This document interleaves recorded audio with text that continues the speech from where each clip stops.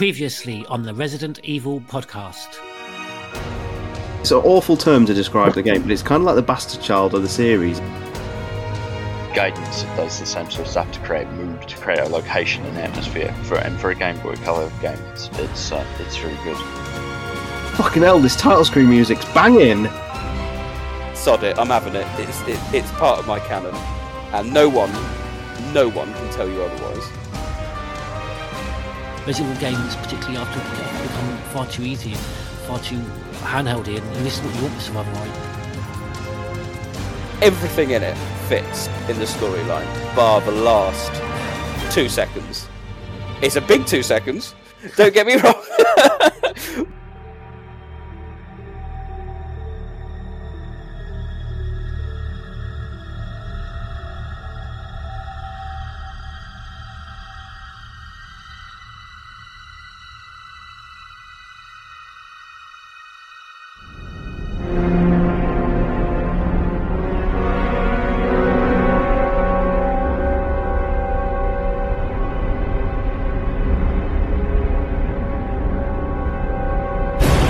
Resident Evil podcast. Hello and welcome to episode 74 of the Resident Evil podcast. Wishing all our listeners a very happy new year and bringing more 90s references than you can download on Napster. I'm Nick, better known as Neptune, criminally overlooked for the reboot. Let's see who's joining us today. He's the reason why Star's nosing about is so inconvenient. It's the Batman. Hello. He's magnificent, isn't he? It's Star's Tyrant. Hello. Don't shoot, he's human. It's Romby. Hello. And finally, not quite your ordinary house, it's George Trevor. Come back, Paul W.S. Anderson. All is forgiven. Oh, jeepers.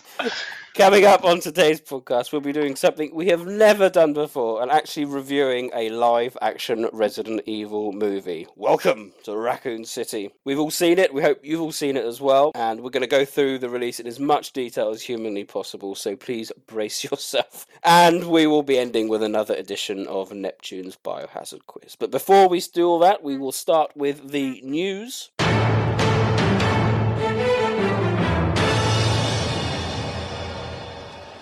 Not a lot of news, actually, to get through. We're going to zip through it. The only thing that's really happened, I think, since the last podcast, apart from Christmas, so Merry Christmas to everyone, was that there was some Welcome to Raccoon City concept art that was released. I'm not sure if everyone's seen it. It was released by AAFX Studio on Instagram. And there's some concept pictures of the spider, zombie, hunter, and a tyrant. All looking quite menacing, I thought. Did everyone have a good glance at that? Yeah, the hunter looked excellent. Tyrant still had a bit too much wrinkly face from Remake 2 for my liking, but it still looks imposing enough. And no hat. Well, yeah. I thought the hunters looked almost like a cross between the hunter beaters from Remake 3 and the originals. They're gorilla-like, which is what I like. I never was happy with the remake redesign of them, to be honest. Yeah, I thought it looked alright. What was the third one again? So there's the spider. The spider. The spider's a bit weird. It doesn't trigger my arachnophobia, so I would have been okay, I think, watching a movie of that. It was more like I think they're known as orb spiders, rather than perhaps the hairy giant spiders you get in the game. It's hard, without going into, obviously, details of the film. Is there any of those images you thought should have been in the movie? Do you think we should have had the hunters? Should we've had the spiders or anything like that? Unfortunately, I wasn't able to see it in the cinema, so I had to kind of watch a naughty version online. But I wasn't aware, I didn't really pick up that Lisa Trevor's faces, which obviously in the games we know were kind of like the stooges, the Umbrella researchers sent in to be like stooges for her mother. Almost like they look like baby faces. I would have liked to have seen the hunter in there, because we've seen the licker so many times now, and I must admit, when I first watched the film and you see Bravo Team's Jeep, it's got like some really big claw gouge marks on the bodywork of the Jeep, and I thought, is that a clue that there is going to be a hunter? But unfortunately nothing turned up. But I would have liked to have seen, the art of the hunter lying on the lab. That would have been cool to see if we could have seen that in Birkin's lab at the end, rather than just another zombie lying on the table. But budget issues, I suppose. But yeah, the art itself looks cool, but how well it would have looked in real time, we don't know. Yeah, I agree. How are you going to feel, Nick, if some more concept art comes out and there's an Neptune?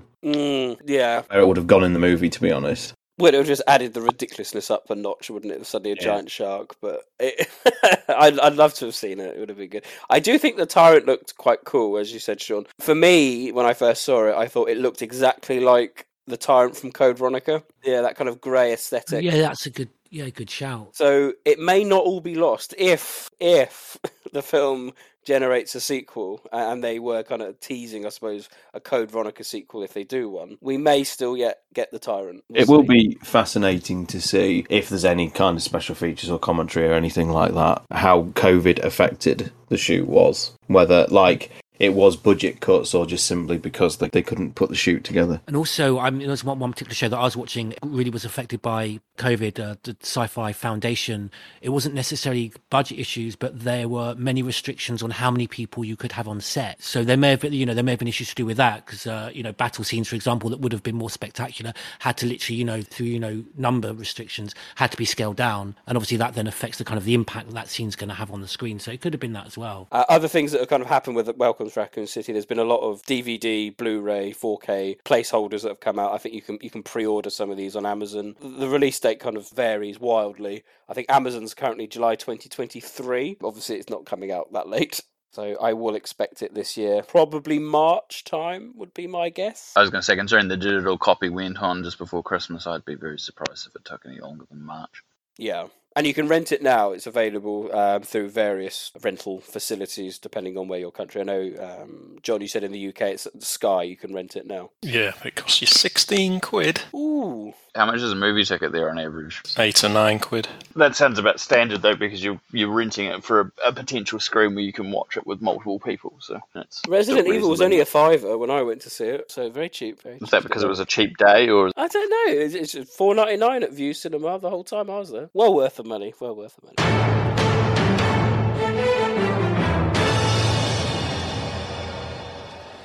Site news, first bit of site news. As always, we'd like to thank our Patreon, and we have a new Patreon who's joined us. A big shout out and thanks to Mr. KDB. You're very most welcome. Anyone interested in Patreon, head over to our website. You should be able to see the link to Patreon on at the bottom of the page or under the community tab. The big update, of course, is that we celebrated our 10th anniversary as a podcast, and you should have seen on the 18th of January with the release of the Best Bits podcast. That is available now on all good podcast apps and websites. Please download and enjoy. There's probably bits everyone has forgotten. Definitely bits we forgot. Yeah, absolutely. It was much longer than I thought it was going to be, just because there's so many good, funny moments and some intriguing moments, some good discussion points. Got some of the interviews there from Anthony Johnson and Alex and Kat over the years. I thought that'd be quite good just to mix it up with some of the more humorous mess-ups that's happened over the years. So I hope everyone's enjoyed it, and long may we have another 10 years.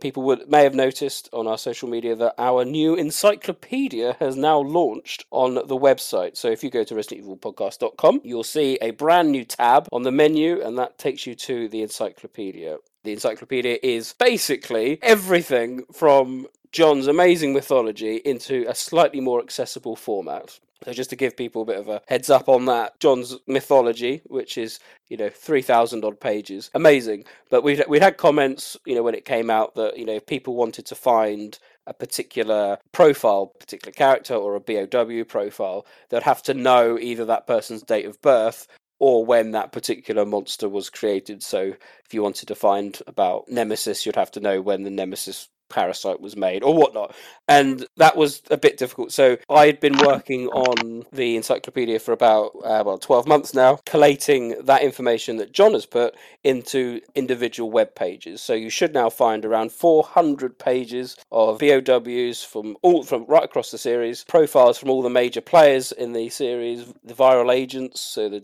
TG virus, all them organizations, and some of the key locations as well in the series. So please have a look and check that out. It's all of John's information. There's nothing new in it, apart from a couple of new pages that I added for Village and Infinite Darkness. So some of it does need updating. So some of the legacy characters, such as like Leon and Chris, they need updating in the future to account for their appearances in Village and Infinite Darkness, respectively. But it is a wonderful resource, and you should be able to access it. But it's all still brand new. There's been a few hiccups behind the scenes, so anyone has any comments and feedback, please ping us a message, and we'll try and fix it, and work continues to try and improve it as much as we can. So, but that is available now on our website. Okay, that does finish the news. We now move on to our main discussion of the podcast. Oh yes, welcome everyone to Raccoon City. You doing out hitchhiking on a night like this anyway? Oh yeah, going to see your brother, you said. Right. Used to live here, you said. Raccoon City. Better you than me. You know, one might have nightmares heading back into that old town. Nothing left except the raccoons since umbrellas started to leave. You mind? You should tell your brother. Let's get out of there. Just pack up and leave. Although, who are you gonna sell your house to? Nobody, that's who. Live in Raccoon. No thanks. No way. Maybe you want to stay on to Gatlin. Tell him you had to change your heart. Don't put too much emphasis on family anyway. Sometimes you just gotta let it go. Watch out!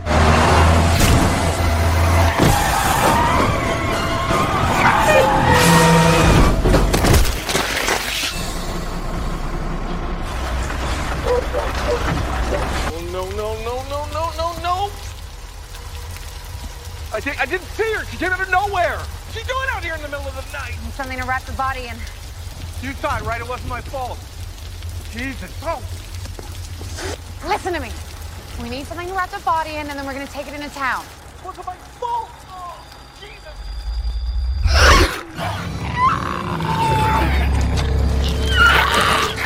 So welcome to Raccoon City, the rebooted movie series after 6 Paul W.S. Anderson films. In the last podcast, myself and Stars Tyrant provided our initial brief impressions, but I'm eager to hear what everyone else has to say now that they've seen it. John, you came with me to London to see it. We were lucky enough and fortuitous enough to have a press screening. Would you mind telling the ladies and gentlemen your experience of the film? Where's your mind at as a kind of brief overview? Well, I went into this having watched all 6 of the Anderson films pretty much back to back, and it was such a bizarre experience. I can't really describe how it felt to watch those films with Milla Jovovich and all the ridiculous shite that goes on in those films, to then go straight into this, which is obviously completely different. And when we came out of that screening, Nick, I honestly didn't know what I thought, to be honest. I had to watch it a couple more times before I could really garner a proper opinion. And to be honest, I think the film feels a bit flat and it's pretty underwhelming overall, but I have had some fun with it. You know, first and foremost, I really dig the early John Carpenter aesthetic Roberts is going for, you know, from the Albertus typeface in the credits to the cinematography and the really effective soundtrack, which I thought was really good. You know, I'm not saying the film is of the same quality as Carpenter's early work, I mean, far from it, but the look and feel is certainly very reminiscent, and it really helped disguise the low budget, which I think adds to its charm. I didn't really mind most of the character changes overall, although I agree they went a bit too far with Leon. I thought each actor played the part well, considering what they were given to work with. The Easter eggs were nice throughout without being too overbearing, and the set design was pretty good. The 2 main issues I had with the film was the script, which really needed another draft and a heavy polish, and also the lack of tension, which is in part down to, you know, everyone's familiarity with the source material, because we all know what becomes of the characters, and that's the main failing of any horror film, really. You know, we know exactly who is going to die, and we have a good idea of when they're going to die, so there's next to no tension in the film, which is a big shame. But overall, I had fun with it, and I certainly don't think it's the absolute train wreck that some people in the community have made it out to be. George Trevor, you've watched it recently. I have. What's your take? I mean, I think Estelle Getty just carries everyone in this film. But other than that, I completely agree with Batman. Nowhere near the train wreck that it almost feels, you know, people kind of, it's the trendy thing to do. And I've seen people being very charismatic and very witty in their criticisms of this film that honestly I just find completely nonsensical. You know, this kind of almost obsession with they have to be cardboard cutouts of the video game characters. You know, there isn't a Resident Evil fan out there that isn't as passionate and as emotionally engaged in the Spencer Mansion incident, particularly that I am. It's the height of the narrative for me across the entire series. So I'm very invested in what I want to see. These characters in the video games, they're not distinguished by their actions in the video games. You have to kind of surmise and imply what sort of a person would be a member of STARS and then put that across on the screen. And I think this film does that so well. I completely disagree with that the portrayal of these characters is any the poorer for that. You know, there is really, I would suggest, and I respect people that, you know, I think many people are going to disagree with this. There is very little difference between Chris and Leon in the video games. There is very little difference between Jill and Claire. We're not told anything particularly about their backstories other than what, you know, it's translated out of Japan. You know, their actions are simply defined by shooting things that are in front of them on the video games. You put a cardboard copy of the narrative and the characters of Remake onto the screen, and I challenge anyone to come up with dialogue that's going to fill more than 10 minutes. It's just not going to work. So I also completely love the fact that they did take the two narratives from the RPD and the Spencer Mansion. You know, again, criticism of people, oh, it's hard enough to put one video game on a narrative. You know, what idiot thought of putting two? No, actually, I think it works really well, the way that you interchange between the two. Because again, the Spencer Mansion narrative, as in the video games, it can't carry more than 20 minutes on the screen. Again, I say try and fill dialogue over a 2-hour period or an hour and a half. So yeah, sorry, I'm going on. I'll get to specific things, but I enjoyed this film for what it was. It was clearly made by a fan with love for the series, and a lot of that came through in the film. And yeah, I enjoyed it. It did so much more than what the Paul Anderson films did. So much more. Interesting comments. Ron B, where's your take? I'm kind of sitting somewhere in the middle. It's one of those things where I don't know if it's eating crow or eating humble pie, but I mean, I've been one of those people that's been saying for years we definitely need something that more skews to the actual franchise. And yet, when I saw this version, I don't think it's a perfect take. There's definitely things about it I like. Much like John's mentioned, I like the aesthetic of having the Carpenter-esque style to it. I think that kind of fleshed the world, essentially, of the town a lot by having it kind of that run-down aesthetic, but being shot in that particular way. It definitely felt like what they were hoping for. I think the budget really hampered a lot of the ambition for the project. I love the set design, I love the detailing, but then it comes to like just those things beyond the surface level that really start to kind of feel bogged down. I'm not with what GT said about the combined things. I don't think I agree with the fact that you could make a only 20-minute version of the original game into a movie. I think if you write stuff correctly, you can flesh it out. And I think harshly as it may be pointing out, it's like technically Paul W.S. Anderson's first film is that, for lack of a better term, and it's a whole movie. I don't know if I agree with that. I think it comes at a disservice to all the characters that you set up a lack of tension through back and forth. I kind of agree as well that the cast is exceptional, but they're not given a lot to work with, which is a bit of a shame given the context of it as well. And I think the decisions they did with Leon, I can see why they were done, but I think they were poor choices, just for a singular payoff, which falls flat. The movie overall was a bit flat, but I love the ambition, I love the style, and it was on the right track for me. On the right track, interesting. Okay, so I think the first area I think we've all touched upon there is the kind of characterizations. I think that's one of the defining points of this movie.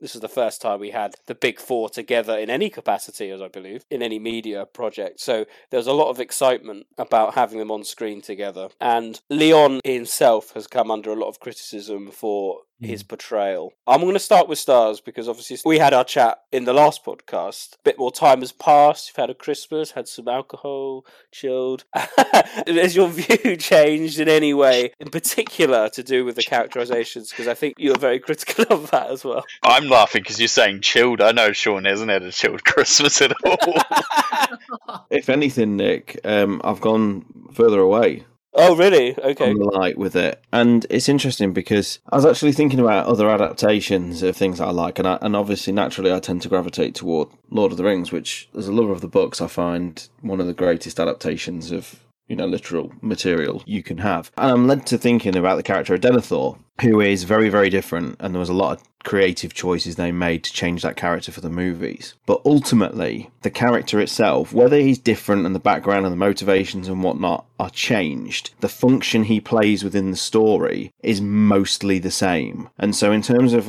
changing it for a movie adaptation is okay, because the role and the function he plays to tell the story and the narrative is still as it was in the books. And the problem I've got with how Welcome to Raccoon City does it is not only do they like change some of the characters' personalities, but they also change like their role within the narrative and the story, and I think that's what contributes to make them unrecognisable to a lot of the fandom. So like Jill, for example, Jill and Claire have almost had this kind of, particularly in the final act, they've had this kind of role reversal where Claire is the sort of driven destroy Umbrella character, and Jill is the character who has to go and sort of caretake Sherry for the final stages of the movie. And I just think that's strange choices to make narratively. It's one thing to sort of say, we're going to take some creative liberties with these characters to sort of expand them a little bit and give them a sort of greater depth than perhaps they'd had in certainly RE1, where the characters had no depth. You know, they were just literally walking 3D models that, you know, said some lines and told that story as plainly and as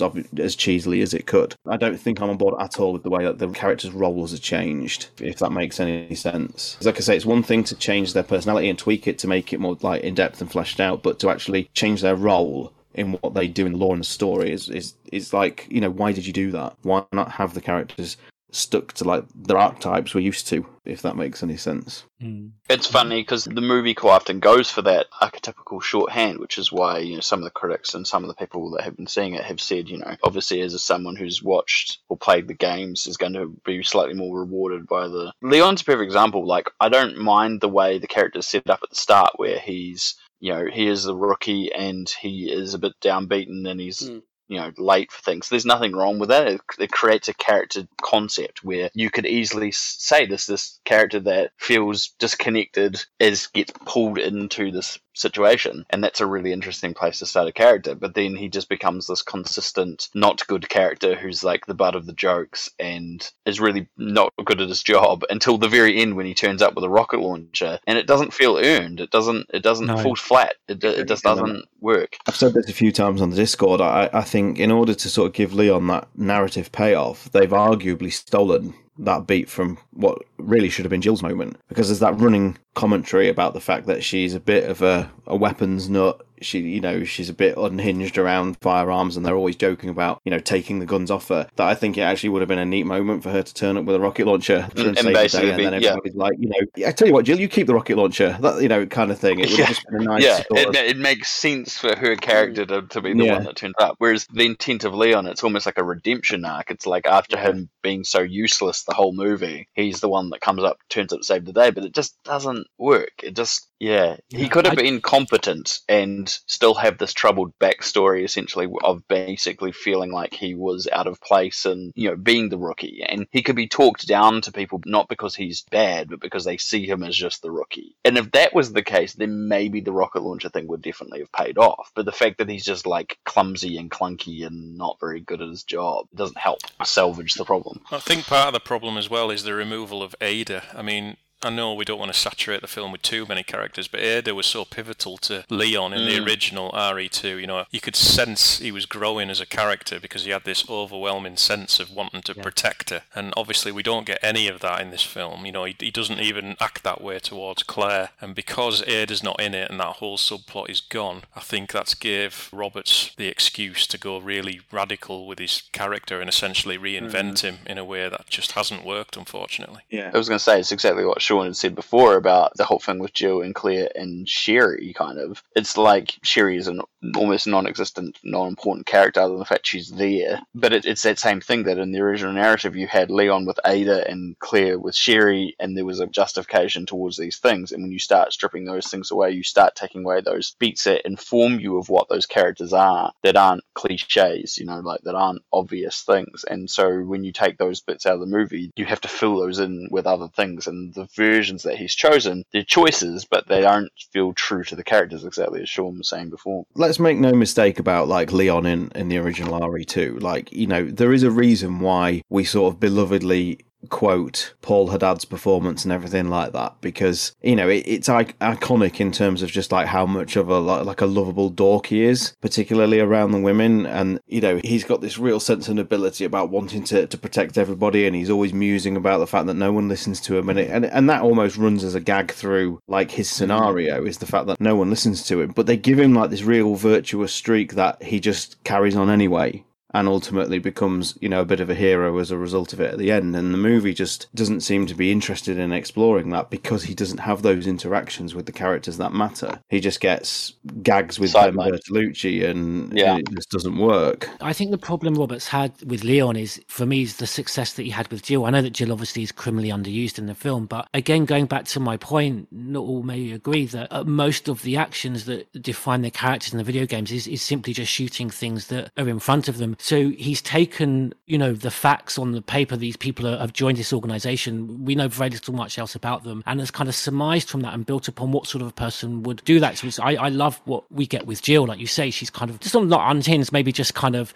slightly overly interested in guns, and almost comes across for me, anyone that's watched the reinvention of Battlestar Galactica, and they sort of went with a female actor to play the Starbuck character, and I kind of like that. That's sort of reminding me of that with Jill, and that's exactly the sort of person that you would find being successful in that role. Whereas with Leon, again, he's taken the fact that Leon is a rookie, and I love the fact that that was reflected in the film, but he almost became a parody of that and an exaggeration of that. And I think John and you guys that have mentioned this is absolutely right. Taking away the Ada narrative and that focus for Leon to grow as a character and to kind of work off of Ada, and actually to show the virtuous side of him and the usefulness side of him, you strip that down and you're just left with the rookie. And I think it's a shame that he kind of took his sort of foot off the ball there, Roberts, and lost the focus, and I think went far too hard on that rookie element. Almost, I imagine the thinking was, we're going to have some kind of comedic element in this. There is kind of a campness to Resident Evil. That's what distinguishes it from the real pure survival horror of, say, for example, Silent Hill. And it's too much. Subtly, it would have worked, like you say. It would reflect back to in the video games when he exasperates, why does no one ever listen to me? But that's the thing, GTO. I think it would have made a great scene if there was like a situation where, for once,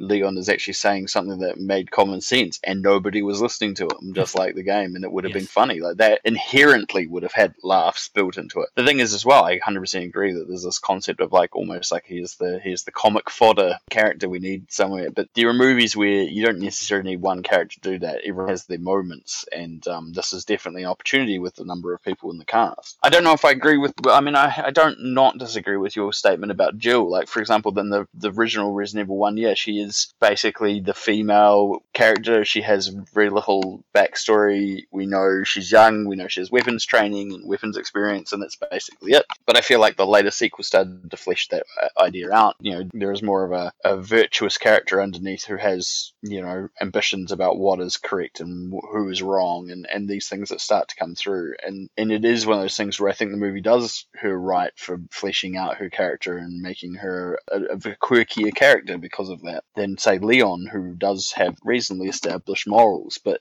as the guys have alluded to, when you take away those concepts of what showed those morals, you kind of erode the character, for lack of a better term. And if you don't replace it with something substantial, like we were saying with Jill, it kind of it becomes flatter and harder to kind of deal with. I think for me, with Leon, I just think Roberts was a bit too obvious, if you know what I mean. With it was like, here's Leon, he's late for work, he's struggling to get into town. You're then told he's shot someone in the bum. Okay. He then walks in on a meeting he shouldn't be in. He then, puts his headphones on and falls asleep at the front desk. He then can't cock a shotgun properly. And it's like, okay, I get it. Yeah. But he's a rookie. Yeah. He's a rookie, and he keeps making mistakes. And this is what I mean about why the end doesn't pay off, because turning up with a rocket launcher to save the day after being that bumbling doesn't really pay off. Like, if it was one or two things, you'd be like, okay, cool. But he's just constantly, he's like the Mr. Magoo of Resident Evil. Yes. I honestly expected him to be holding that rocket launcher the wrong way round. Exactly. Take them all out. Yeah, exactly. It's like that would have been so good. It was kind of stupid what he did. It was, it was kind of like a Steve Burnside moment when he shoots his dad and manages to miss Claire. I was wondering how, Chris literally gives him a look like, what the fuck are you doing? Like, overkill, and no friendly firing fire. A rocket launcher in a closed train. It did actually make me laugh when Chris looked at him at the end and he was like, trust me, I'm as surprised as you are, buddy. When Chris realises he's still alive. That actually did make me laugh, but then that shouldn't make you laugh, given that we know the type of character Leon matures into the games. I mean, it's all well and good putting your own spin on the character. You know, fair enough, change his backstory so, you know, he's related to some big shot in the police, which, you know, would give a reason why the other characters might resent him a little bit. But you've got to, you know, there's got to be something there that would put him on the path to him becoming this government agent that we all know. And there's just none of that in this film. And I'm particularly surprised about that, considering Kobayashi, who is, you know, Leon's number one fan in the world, is still a creative consultant on this film. Yes, absolutely. Yeah, it was notable, wasn't it? Because I remember when, you know, the beginning when we get the kind of Leon being late for work, I was like, yes, that's a nice reference, you know, and, you know, that's a nice link. And it starts off quite well. Do you not remember that translated file where we read that story about how Leon shot someone in the arse with a gun? I think I missed that one. It was Ark. It was Ark. That's how they're friends. Ark didn't shoot him, Leon did, but Ark covered it up for him. He took the blame. Absolutely. Fucking hell. We'll go through the characters because they're all very interesting, I think, in some ways. So we talked about Jill as well. In the kind of lead up and the marketing to this, Jill was barely seen. I think we all patiently waited for her little Twitter video. Speaking myself, I thought Hannah did a really good job as Jill. I actually felt she embellished Jill quite well. Bear in mind, we've just come off the back of Nicole Tompkins' very good performance as Jill. But again, a very different take to the Jill we'd known before. But I felt it almost complemented Nicole Tompkins' performance. All I just want to say about this is you've got to detach a lot of emotion, I feel, from the video game because, you know, my first Jill was Jill Valentine in Remake. And I just fell in love with Heidi's voice and just that haunting, almost reassuring. And it kind of almost, you would say on the screen and in real life, it wouldn't actually match at all. But it works in the video game. So in a way, I didn't want to see, I wouldn't have found it plausible to have had a Jill with those tones, with that demeanor. So again, the female character in Battlestar, Starbuck, I really felt they were channeling that kind of sort of gun-toting, cigarette-smoking badass. And I think that's exactly the Jill Valentine that you would have, you know, to work realistically, contextually in the real world. And I loved it. I thought she did a fantastic job portraying that, and such a shame she didn't get more screen time to do that. Yeah, I mean, I was, you know, all the way up to release, I was actually begging them to sort of do something different with the character because, you know, you play to Hannah's strengths. And as anyone who's listened to the last podcast, I'm quite a fan of Hannah. I think she's great in the stuff I've seen her in. And I don't even feel there's a performance to critique here because it's so minimal and it's just a whole load of nothing. And like, you know, my heart breaks for Hannah. I mean, how some of these actors must look back on the movie because it just feels like such a hollow experience. You know, these characters are like beyond paper thin. Like at times, they are just literally reading lines of a script to propel what little story and narrative there is. Yeah, and this is why Hannah gets the rawest deal out of everybody, to be honest. She really does. I would agree with that. And that's kind of the reason why when, you know, and this is no slight against GT, but it's like when he's saying, you know, oh, well, you know, narrative of a game, you know, 20 minutes. I'm like, well, you know, combining these two movies has not done service to the characters. It hasn't done service to the stories. Yeah. Whereas, you know, you have this opportunity to flesh these characters out, flesh the dialogue out by not putting too much in there. What actually could he have done to have fleshed the character out more other than that? Because do you think perhaps there was an over-reliance on thinking, well, you know, these are beloved characters to the fans from the video games and kind of they've already got that foundation. And so... No, I just think the characters needed arcs. I think they needed to go through a journey. And I thought that was the whole point in, like, establishing Jill as this kind of gun-crazed, slightly carefree character that I thought was going to rise to the occasion as the narrative went on, and by the end she was going to be the heroic Jill that we know from the games. Like, she's going to find herself. And like with Wesker, I thought the whole point of like making him, and I say in inverted commas with my fingers in the air, likable, was that when his betrayal kicks in, there's like emotional devastation from like, you know, Jill and the team, because he has been established as someone who gets on with his teammates like that. But the movie doesn't even explore that. Wesker's just a bit of a shit. To me, the perfect structure of this movie is that you have a narrative set up which is very similar to the movie, which is that you have the team, they're hanging out at the office, kind of that sort of stuff. You can establish characters that exist in this world. You could have had someone cast as Leon, who's the rookie, not necessarily so bumbling, but who's there, accidentally walks in on this meeting, this sort of stuff, and gets sent. There's a Bravo team that has been sent. We haven't seen them much, like you've barely seen them as you have in the movie. They get sent, and they spend more time exploring the mansion. There's less scenes like Chris stumbling around in the dark with a lighter, surrounded by zombies, which was just not particularly very good. It wasn't a great scene. More mansion exploring, more dynamic, and then you could bring more of those characters that are part of that in, and you can create this world where the sequel is the second game that wraps around this movie. Like, you could have had, instead of putting these two things together, you could have had a movie and a potential sequel where you've seen that character of Leon turn up. Claire's and Chris are brother sister. They've turned up, and then the second movie focused more on them, and it would be like having that twist of a video game that wraps around another game. But nobody thought this. Everyone thought, let's put these two things together. See, what a great thing would have been. They could have played like a Blind of Revelations 2 thing, is that you have Claire and Leon turn up at the city, they then conduct their investigations and they uncover some things, and then you also see like the mansion incident, which you believe is a flashback. And then during the end of the mansion incident, they board a train, and you're thinking this is in the past, like months ago or whatever. And then as it arrives to the station where Leon and Claire are at, you realise, fuck, this is happening at the same time. What a genius twist. That kind of thing. They also could have been a really good way of doing it. Yeah. The thing I liked about Wesker, but again, going back to Sean's point, they could have explored this further and given kind of a more sort of emotional impact at the end, was because at first it jarred at me when I see him in the cafe scene and he's almost quite passive and people are taking the piss out of him, and then he enters the Spencer mansion. I'm thinking, why is Chris directing this? And then I kind of thought, this is perhaps why he was targeted, as the one to be the betrayer. He was the weak link. He was the weakness of character. And he even says, you get Chris, who's very attached to Raccoon City and feels he owes it a life debt almost, and Birkin as well. Whereas, Wesker refers to it as a dead end city. Why would I want to, it's just a way out of this shithole, he says. That was great. And actually, I enjoyed that more than perhaps a mustache twirling enemy type Wesker. But they should have developed that further. I've got to ask GT, what did you think to the SD Perry PDA in his locker? Years ago, when I took this series far too seriously, I was kind of very protective of it, and I sneered at the SD Perry novels as kind of being unofficial, and I was all the poorer for it because they are very good. Yeah, and they've kind of used a couple of things, haven't they? They've taken from the books, I think, in later games. So I didn't have a problem with it. I just was reminded of a point. You asked me earlier, what I could have done to help Jill's character. And I find it interesting, you've kind of described the fact that the mansion can't really be told outside of a 20-minute sort of window. And yet, you also mentioned Heidi's performance. And Heidi's performance is limited to the sort of handful of cutscenes we get. And I would say Heidi's performance in Remake is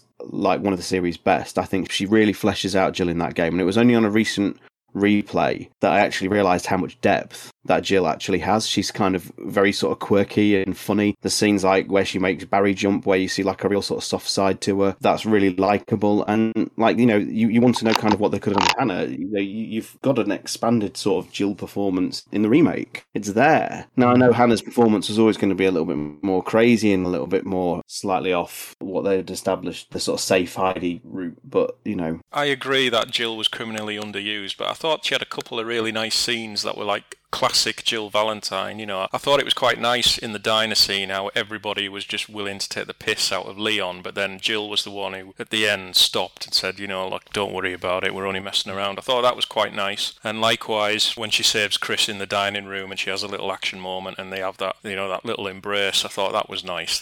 It felt like that was the beginning of Chris and Jill's platonic relationship. And I know I'll get criticism for this, but I actually enjoyed the sort of love triangle between Chris, Wesker and Jill. We weren't oversaturated by it. It was just a question of Jill had a crush on Wesker, which, seemed perfectly realistic to me. That would happen in most workplaces, I suppose. And I thought that was really nice. They didn't push it too far. It wasn't a complete betrayal of the characters. It was just Jill had a crush on Wesker. I thought that was nice. I thought Hannah was really good when she was obviously struggling with Wesker's betrayal and when she shot him at the end, I know there's not a lot of characterization in this film, but one of the best scenes for me is the main hall mansion scene, because I know we'll talk about Wesker in a minute and how he's really, really sympathetic in this and not really that much of a bad guy, really. But Wesker says, let's split up, and it's a blink and you'll miss it moment. He's wanting to go off on his own. And it's when Chris says we'll go in pairs, Wesker, he has this look on his face as if to say, why the fuck have you said that? Because he wanted to go off on his own. Because I think in that particular moment he was really struggling with the prospect of betraying his own team and leaving them all to die, which of course is in complete contrast to how he's portrayed in the games. But I thought it was a nice twist on his character to make him seem more human while still essentially keeping him on the same arc as the games. And then Jill says, oh no, I'll go with you. And then he sort of raises his eyebrows a bit because he knows, Jill will go off his every word. And then you've got Chris has a pissed off look on his face because obviously he's stuck with Richard because Jill wants to go with Wesker. And all that happens in the space of 10 seconds, and there's not much dialogue, but there's so much going on there. That was a really strong piece of characterization, I think. But just watch the look on Tom Hopper's face when Chris says, "Oh, we'll go in pairs." Yeah, I've not seen that. I sort of picked up on that kind of angry Chris go, "Oh, no. And then Jill wanting to quickly go off with Wesker, but I'll have to watch that next time. That's interesting. Looking at kind of the Wesker side of things, then he was possibly one of the biggest departures from the character. And they made a point, didn't they, in the marketing to say this is almost like an origin story of Wesker as to how he became the moustache-twirling villain that we all know from the future games. I thought it was handled quite well, and I thought Tom Hopper did a good job. It is hard, isn't it? Because I'd love to ask him what games did he play or what films did he watch, because there's so many takes on Wesker. They vary as well. RE1 Wesker's a bit different to RE4 and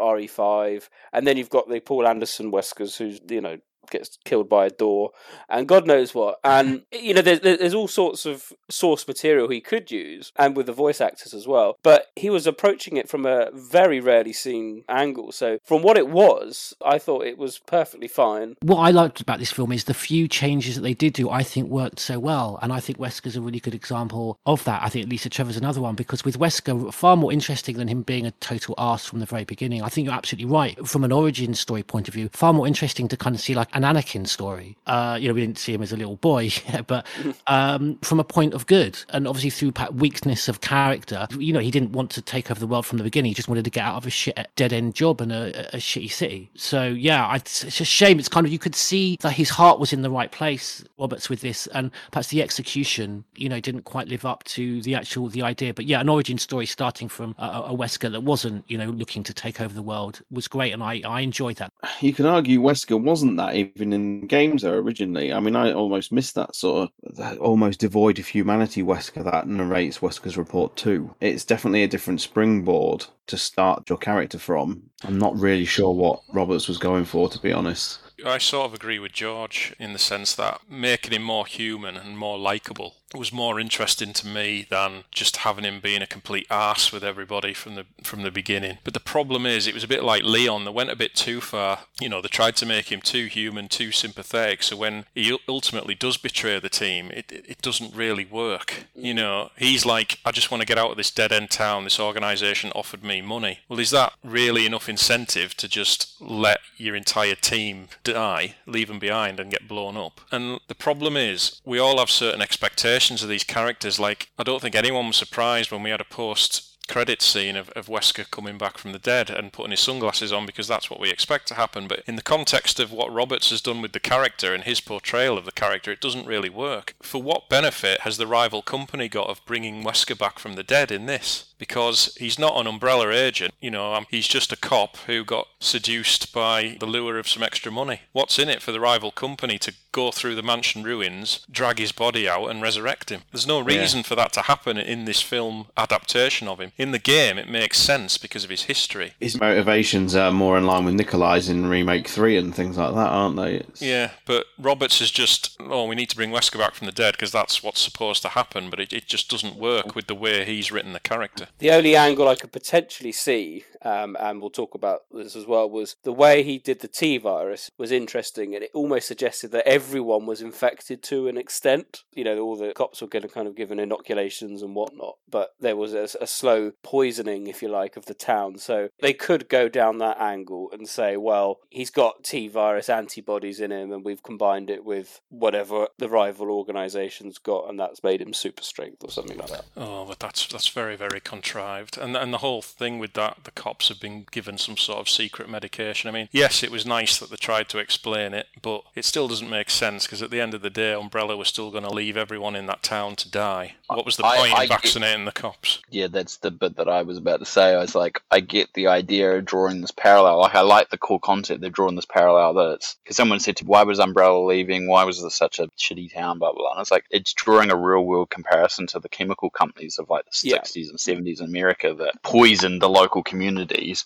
poisoned the ground, and then took off to their headquarters out of the city and eventually moved their processing to another town and did the same thing all over again. So there's definitely a great parallel there. I get the idea of it, but yeah, the core concept of like, oh yeah, but the cops got these inoculations because for some reason. I just assumed it was part of Irons, because Irons clearly knew something was going on. He wasn't clueless.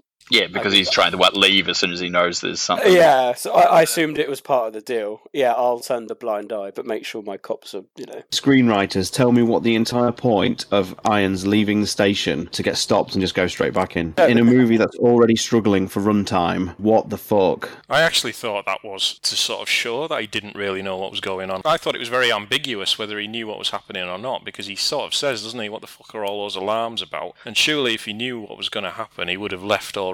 But then again, he seems to know about the secret passage in the orphanage, so he obviously knows something, but it was quite ambiguous. I couldn't really tell if he was bad guy Irons or if he was just a normal cop wanting to get the hell out of there. I think he knew enough. I was just going to say, is that implied that it's Hunky sees in the street? He's putting down some people, isn't he? The gas-masked umbrella operative. Oh, God, yeah. I have an affinity for low-budget gems, but certain elements of this film took it to a new level. I mean, in Resident Evil Apocalypse, we have this huge scene on the bridge with thousands of extras as Umbrella lock the city down, and in this, we have two blokes in a hunk cosplay, a few guys in a car, and some smoke effects. I mean, this is the thing. The thing I don't get about this is that if you've got a franchise, like I've said to people, why they're making this again, it's like, well, because obviously the franchise prior to this made, over $1 billion at the box office. It probably sold billions more in home video sales. So of course you'd want to make more of it. That's the reason why Constantine is making more of these, why they're making Netflix series for this sort of stuff. But then why you would go, right, we're going to give this a budget of, and it's depending on who you ask, it's between 25 and $40 million, but it doesn't look like $25 to $40 million. And the thing is, while Anderson's film in 2002 cost $33 million, he also shot it with a lot of existing locations barely dressed for a large amount of the underground stuff. Whereas this, obviously, you spend a lot of time actually dressing up locations in Canada. So that's where their money went. But if I was Constantine, I'd be like, well, clearly $33 million from 2002 isn't $33 million in 2020. No, it's less. When this was planned to be filmed, you would go, well, this is probably more like a $45 million budget to really do it justice. Yeah. But they still gave it, if we assume it was the low ball in $25 million, it definitely looks like a $25 million film that's struggling to really do its best with the budget. Yeah. Other characters we'll quickly go through. Let's start with Claire Redfield, obviously the star of the show. Certainly, I would say the main character. Sean's already touched upon a bit of a switcheroo with Jill. I agree. I felt that whilst there was some elements of what we knew as Claire in the role, and I think Kai did, again, a perfectly decent job. I think she played Jill, or more classic Jill, more so than perhaps Claire, as I said, certainly towards the end. But again, I appreciated the link to the orphanage. I really did. I thought that was a really clever idea. And her escaping, if you like, from some Raccoon and kind of coming back, almost being indoctrinated somewhat by old Ben Bertolucci and the conspiracy theorists, and then wanting to help Chris. She had a very unique relationship with Chris. It was a kind of like it felt brother sisterly, and a kind of like, I do care but I don't care, kind of like, that's how a lot of brothers and sisters are, I suppose. So I think again, it's all very fine by the numbers. I think she did a good job, again hampered by the scripts. She had a lot of good moments, but I think she played more of a Jill than a Claire overall. Yeah, I can see where you're going with that. I thought for the most part she was fine. She maybe portrayed Claire as Claire is a bit later on in the series, rather than when we first see her in the original Resident Evil 2. She comes across well in the sense that she knows how to look after herself, and we had all the Claire tick boxes, if you like, with the red jacket and the motorbike and things like that. But yeah, I agree about her and Jill sort of switching roles at the end. To me, the fact that they didn't give her a ponytail ruined the entire character. Makes the film borderline unwatchable. Obviously, yeah. Even though anyone who knows the fucking games will know the fucking results screen in RE2, she doesn't have a ponytail. She does not. Find better things to criticise your material with. people, seriously. You're really reaching when you're tearing apart an adaptation's hairstyle. And I think that goes back to what you were mentioning earlier, Sean, about how, you're comparing, the situation to Lord of the Rings, changing it but keeping it relatively true to the kind of overall story. Like having Claire and Chris as orphans within Raccoon City, it's a change, but it works for the purposes of the story. It builds up Chris to have that affiliation towards Birkin and Raccoon City generally. I didn't mind the fact that they were orphans at the city, at the orphanage. I just didn't like the sort of weird, almost fatherly angle they were going for with Birkin and Chris. I just didn't think that worked at all. And it has that thing that I absolutely hate that a lot of things do, and we saw it in Spectre with Blofeld and James Bond. We saw it in the Michael Bay Teenage Mutant Ninja Turtles, where the turtles are actually experiments of like Shredder's company or whatever. They were pets, they were someone's pets. There's a connection. The unnecessary connection, like the Blofeld Bond half brothers thing. And I felt there was a little bit of this there was a lot of this in that, by having sort of Birkin and the Redfields as a sort of pre-established connection before all this kicks off. I just feel it's a stretch, and it makes your narrative universe feel tiny. That's the problem. Yeah, I mean, I thought that was maybe one of the reasons why he was doing it, Sean, was to to connect these characters. But then that's the downside. I just wanted to quickly say, though, I didn't have an issue with them being... I had to actually pause the movie for my brain to kind of catch up. And I didn't have an initial problem with that. But you were mentioning about the role swaps with Jill and Claire at the end. And what I found was odd was the fact that... Am I right to think that initially in the games, there was kind of that fatherly figure between Chris and Wesker? And they seem to have taken that away in this film and kind of imbued that, into a relationship between Chris and Birkin, which, again, odd when, in the games we had the fact, I think that was, that was the relationship that made the betrayal even worse. I think Chris almost looked up to Wesker. Yeah. Sort of fatherly thing. I would have said probably bigger brother, if anything. Before going to Birkin then, so, I mean, I haven't seen a lot of criticism of Robbie's performance as Chris. I think out of everyone... Yeah. Most people have been very accepting. Again, Chris's casting, the acting, the look, even the script to an extent, it was very much on point. He seems to have escaped most of the kind of general criticism towards the film. So yeah, I think he's been fairly endearing in the interviews and whatnot as well. And he's the only actor post-release who's actually tweeted anything about the movie, and that was to say how proud he was to play the character, and he would love an opportunity to do it again. What did everyone think of Birkin? I will say I want his T-shirt. I love that Tall Oaks T-shirt, and I need it. I didn't really have a problem. I thought the actor was competent and did well with what he had. I would be interested what other people think, gamers, maybe particularly female gamers, in the way that they took, Annette Birkin, who was clearly William's equal professionally, whereas in this, she's obviously portrayed as the kind of the unknowing wife. But then again, I felt that perhaps whilst that's taking away a strong female lead, it kind of gave that extra sense of betrayal, that he'd betrayed his family, his wife and his daughter, who had no idea of what he was doing. And I think that worked well on screen. I think it would have been maybe more problematic to have had the Sherry character and then to have both the parents as career parents. I don't know how that would have worked. So Birkin, his real seed is how believable is it going to be when I'm not handing over my life's research. And I felt it was almost had that slightly restrained as compared to how that may have played out. And I liked that. I thought it was good. Neil McDonough is a hilarious actor because he can range from being, almost dramatically effective to laugh out loud terrible. But what I will say, he's now collected 2 Capcom villains because he famously played M. Bison in the Legend of Chun-Li movie. There we go. I actually thought if we flick to the Code Veronica video, I thought he played the menacing kind of very eerie scientist role very well. The way he kind of, would walk into the orphanage and, talk quite calmly to the children. I thought that was very unnerving. I was going to say, Nick, you brought that up in a very weird way because I thought it was weird in that video. Not the orphanage stuff, yeah, definitely. But the video was weird. He's just standing there with a checkboard, just standing there, just that makes it great. Hanging out. His smile is ear to ear, Rob. It's just so weird. Why is he smiling? Like, why is he just not? We've never seen Birkin like that. We've never seen Birkin like that, really. It was very weird. We've always seen him as a kind of very flustered individual. I agree with you what you also said, George, with Annette. I think if they had added Annette as being another powerful kind of person, I think it would have been even too much egos on screen. What they could have done is got rid of Sherry. Not that, she wasn't bad or anything like that. And blimey, she's going to be traumatised the rest of her life after what she saw in the lab. But she was so unnecessary to the actual story. You're right. I mean, what would be the point of having this character? Because they gave her very little. It's it seemed like almost not even direction in terms of how emotionally traumatized and shocked she's going to be at the death of her parents, But no, I put that very much down, not to the actor, but to the direction and what she had been told on the set. It almost seemed like she was completely just, there's this child, and nothing more than that. It was very sidelined, which is a shame, because we know how prominent she is in the games, particularly in terms, like you said before, Stars, defining that relationship with Claire. I will say his G1 mutation was actually pretty well done for the budget. I thought it looked quite effective. The only thing that is, he just falls into the typical modern movie villain trap. That is, he gets his hand on one of the heroes and then just throws them across the room. Of course. Standard.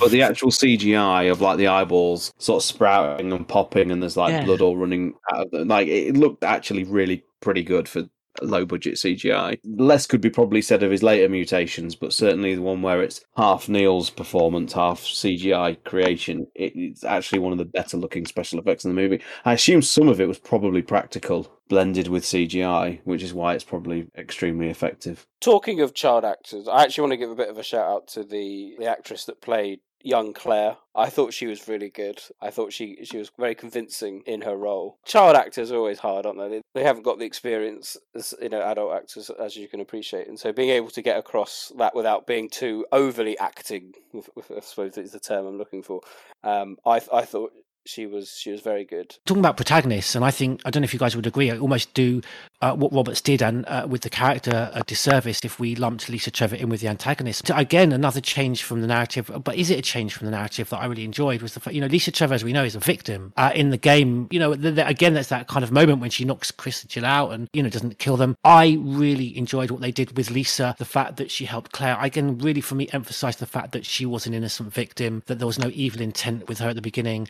And yeah, I can't make up my mind what I think about that scene with the liquor.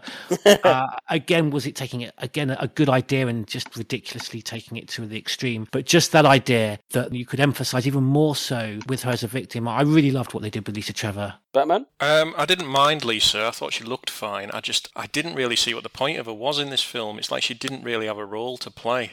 It was literally just the Claire's benefit for her character.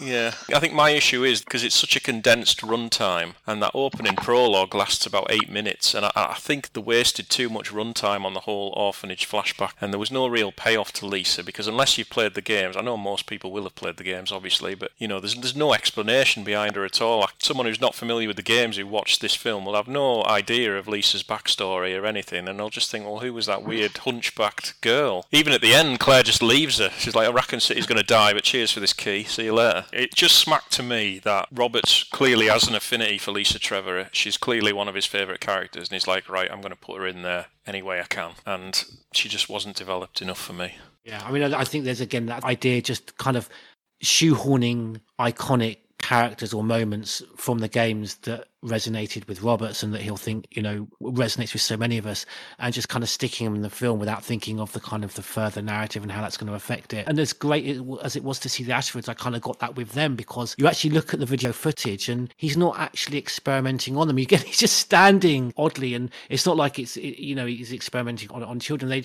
It's basically, I mean, from what I gathered, the Ashfords were pulling apart that dragonfly, not because they were kind of being experimented on. That was just, how sick and psychotic they were. So, yeah, again, there was a lot of that, wasn't there? Kind of shoehorning in iconic moments without thinking of the greater narrative. I will say the opening Lisa sequence, the flashback with young Claire, was one of the sort of stronger pieces of Roberts' repertoire in terms of director. I thought it was quite an effective, early sequence that the rest of the film didn't live up to. I'm really unsure on him as a director, in all honesty. I was going to say, I felt the same with the following scene where, Claire's arriving in town with the truck driver and all that. I thought that was good. Like, it was this great setup for, like, the first 12 minutes or 15 minutes or so, and the intro to Raccoon City was fine, and then it just kind of meandered off. A lot of the extended shots of the city at the beginning with the rain I thought were brilliant. Really sort of well done. But then we have, strobe light, zombie machine gun sequences, and it's like we've gone straight back to W.S. Anderson almost instantly. The opposite antithesis is the scene with Chris and the lighter, which is just a lot of blackness, and it doesn't really have any tension involved, and it's kind of an awkward non-action scene. It wasn't particularly great either. Yeah, I found that scene very peculiar because at the time I was thinking, was there a zombie approaching him and kind of, the point? It waited for the light, so it was like in the dark. Stop. Pause. Yeah, it was very much like that, like green light, red light. I didn't quite understand. It made no sense at all.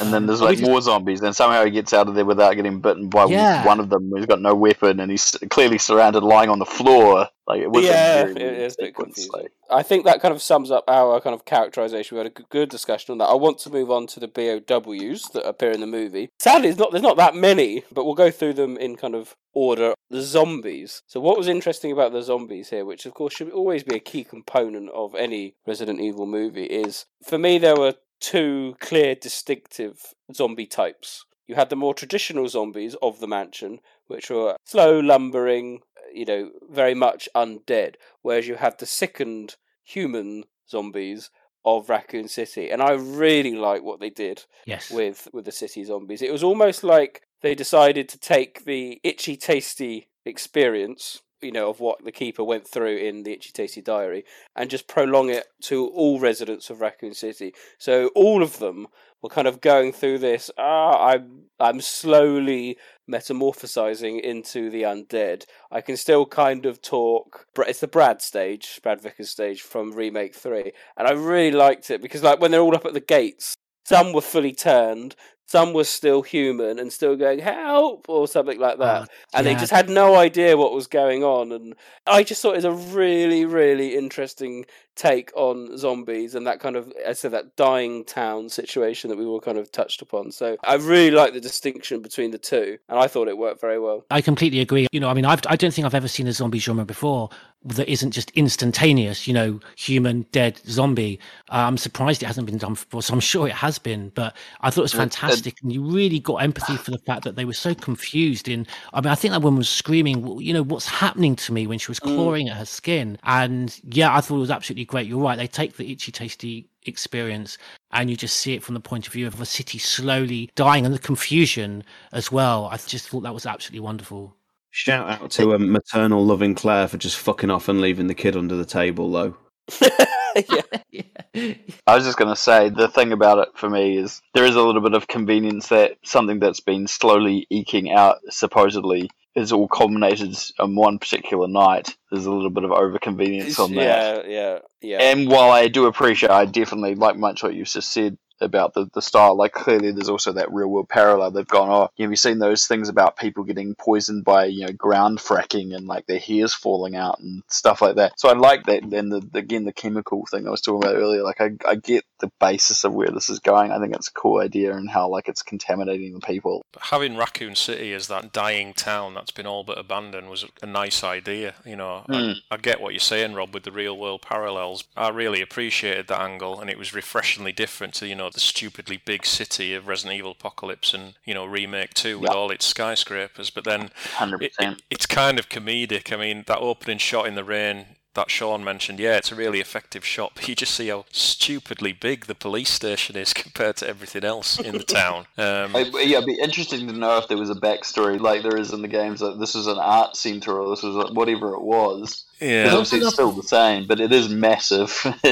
don't know what it says about Birkin within the company, but I'm sure it says something at the beginning that basically everyone that really mattered with an Umbrella, anyone with any talent has long since left. Has pretty much left. Basically, Umbrella's janitor and the Nightwork staff have just been left as, I think it's a skeleton staff, it says, and Birkin's been left there. I mean, one of their chief researchers, so that kind of didn't. I get the feeling he chose not to leave because he wanted to finish his research. Okay. So that it's not inferred directly, it just seems that way based on what he's working on. It says something like a skeleton crew or something, isn't it, of last few employees? Where the hell was the large European city with the massive citadel that was used in one of the trailers? Oh yeah, that was really random, that. Yeah. I can't understand why people thought that was the same town, given we got that exact same shot in the trailer of all of Raccoon City with the Arkley Mountains and the police station. The only thing I would say with the city is that it felt arguably a bit too dead. I mean, if you actually look at the people that you meet, it's the same people over and over again. It's the Emmy's Bar diner lady. That's the only other person you kind of Claire happens to see as she's... Well, it says the only people that left are a few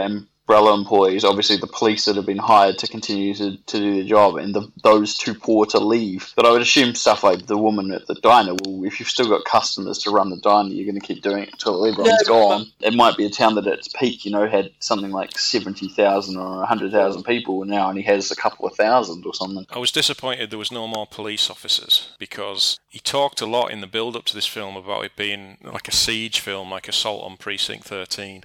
And one of the biggest disappointments for me was when the zombies eventually broke through the gate. There was no payoff to that, because they kept building up and building up and building up and showing that gate weakening and more zombies turning up. And all it amounted to was Irons and Leon and Claire run into the parking lot and Claire shooting a couple of zombies. There was no payoff.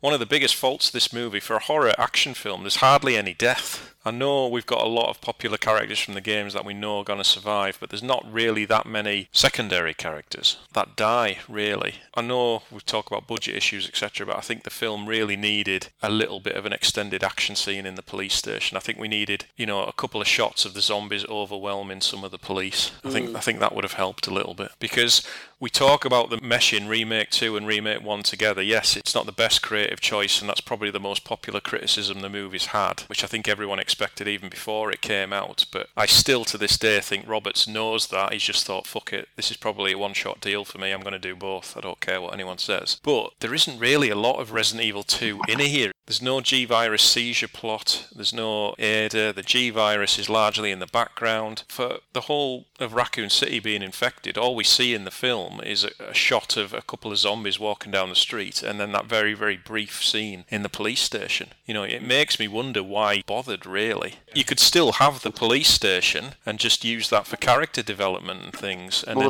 that's exactly what I was saying earlier on, John. That, like, you set up the start, you have the police station, you can set up your characters that would potentially appear in a sequel, and mostly focus it around as the setup, and then focus the rest of the movie around the mansion incident. Yeah. But he wanted to obviously include Claire and Leon as characters, and to do that he needed to establish more of the city and the RPD, although it doesn't very much go much into the actual plot or two, other than what's happening with the city itself. And even then, and Birkin a little bit obviously as well. But he kind of tried to get around that, but by saying this is the night shift, wasn't it? It was the midnight shift. That's why there was no other police officers around.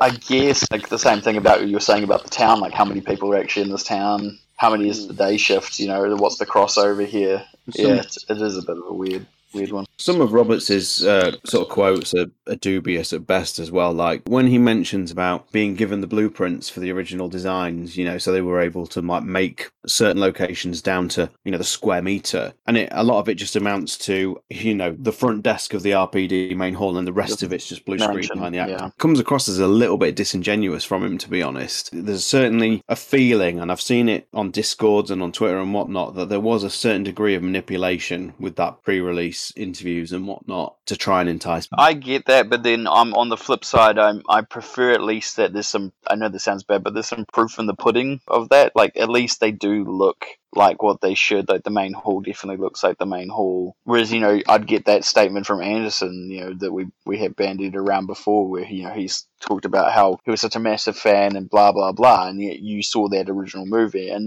we know the story behind why that first movie barely has anything to do with the franchise. Was literally because he wrote it in case he didn't get the rights. He was going to go off and make his own zombie movie, and that's literally what functions most of that movie for its connections. It's kind of a weird one. I mean, we know there's stuff that's been removed. They shot at least a scene or something in front of Kendo Gun Shop that's not in the movie, but we know that from the photos that got leaked. There's from probably some other stuff that got dropped, that got shot. There could be other things. Did Kendo's Gun Shop actually make it into any shot? I don't think I noticed. No. You can see it in the background, I think, where Claire and Birkin nearly run into each other and face each other off. I think you can see the gun shop in the background. The way it was dressed looked like there was an actual scene or something that was shot around it. And I heard someone said on Twitter a couple of weeks ago, I can't remember who it was, but he'd seen he went to one of the test screenings, and apparently there's a sequence with Kendo's Gun Shop, and it explains why the zombie on the table in Birkin's lab is there. Apparently that's Emma Kendo.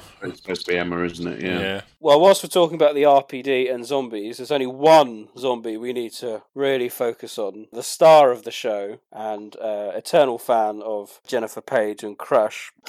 Please, in as many grunts and moans and noises you can fathom, what was your reaction to that on fire zombie scene? Tone? The bewilderment.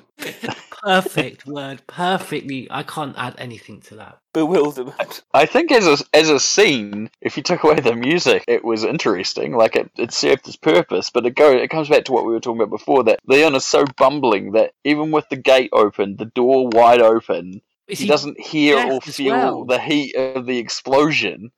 But then you have the fucking petrol tanker that explodes by the front door. Like, that would rock the building.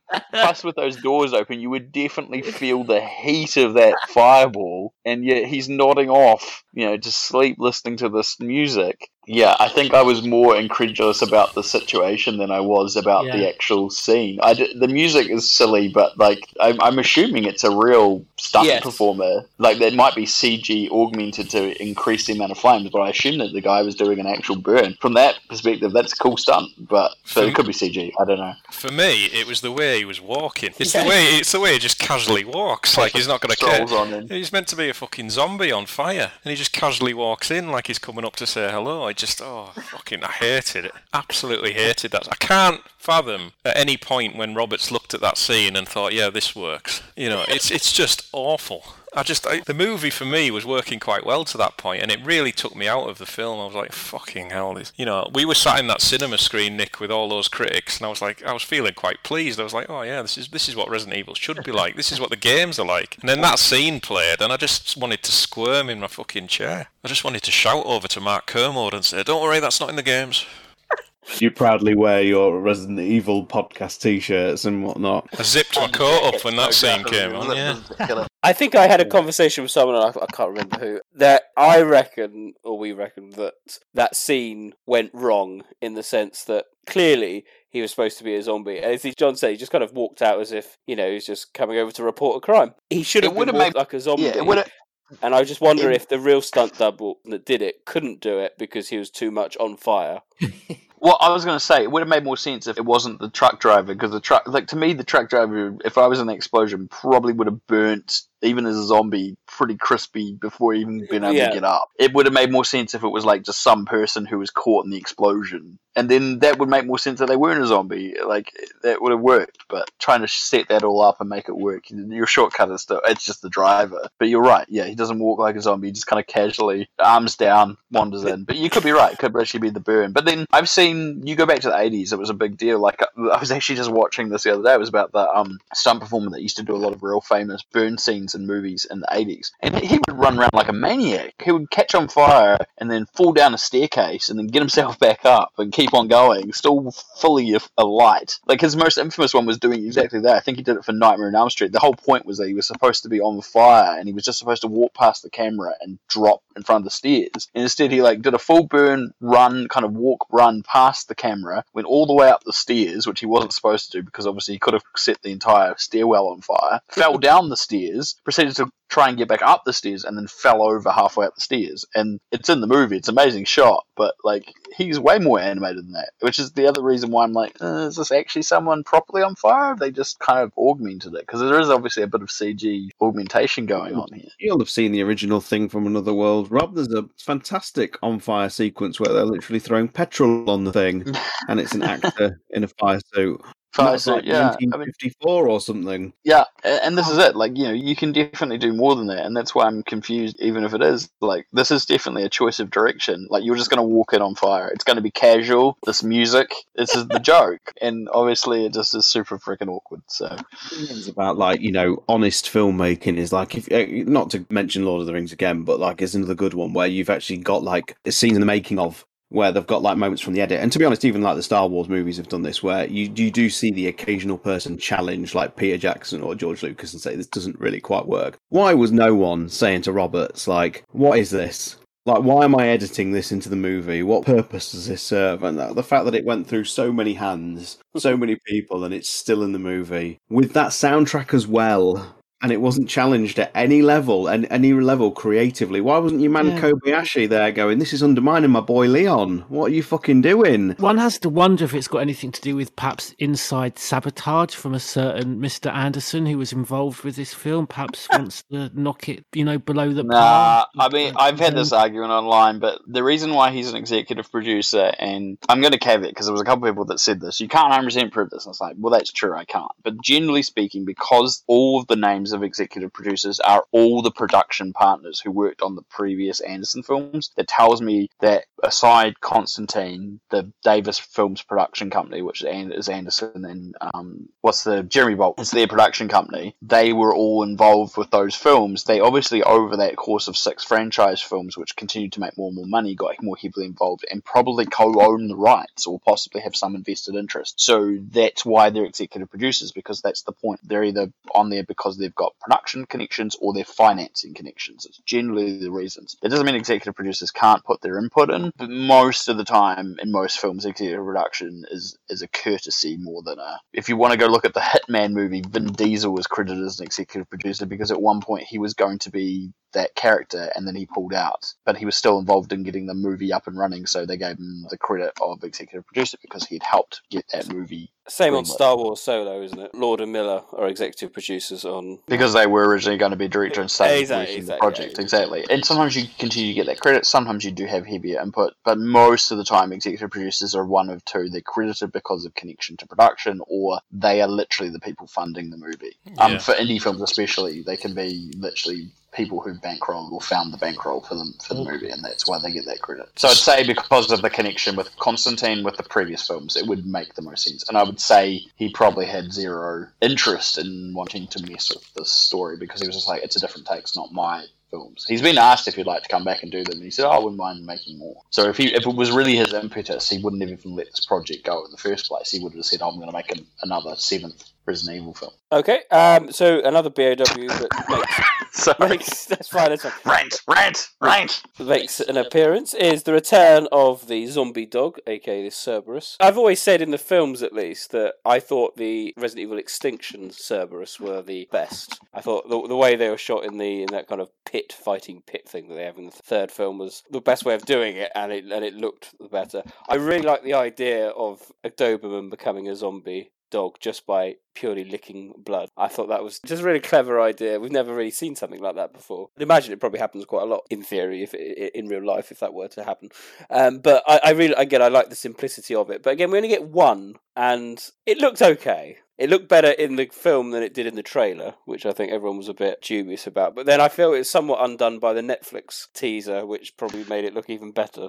I have said there's definitely an improvement on the visual effects in the final film over the CG. Like even the truck looks better in the final film, which tells you that they continue to iterate. The CG for the dog thing is such a problem for me of the Netflix series, not to go on a tangent, because it's literally all we've seen, and immediately people they released it specifically on time. It's almost like it was to mess with the movie almost. But it's like it's just one CG shot, and I'm glad that there's the guy that's involved with the production is on Twitter, and he's been very positive about making the effects, and it obviously does look really good. I'm not downplaying that, but then maybe they've got a different budget or a different time, like there's episodic television, and then it's got probably a budget per episode, and then so much per visual effects. Sometimes visual effects in TV do look better than films, and sometimes it's the opposite. So it doesn't really qualify the product, the end result, because the dog looks better or worse. This was also the first time we've seen a dog slowly turn as well, which I really appreciated. We've never seen that in the games either, as far as I can recall off the top of my head. It almost had like this build-up of rabies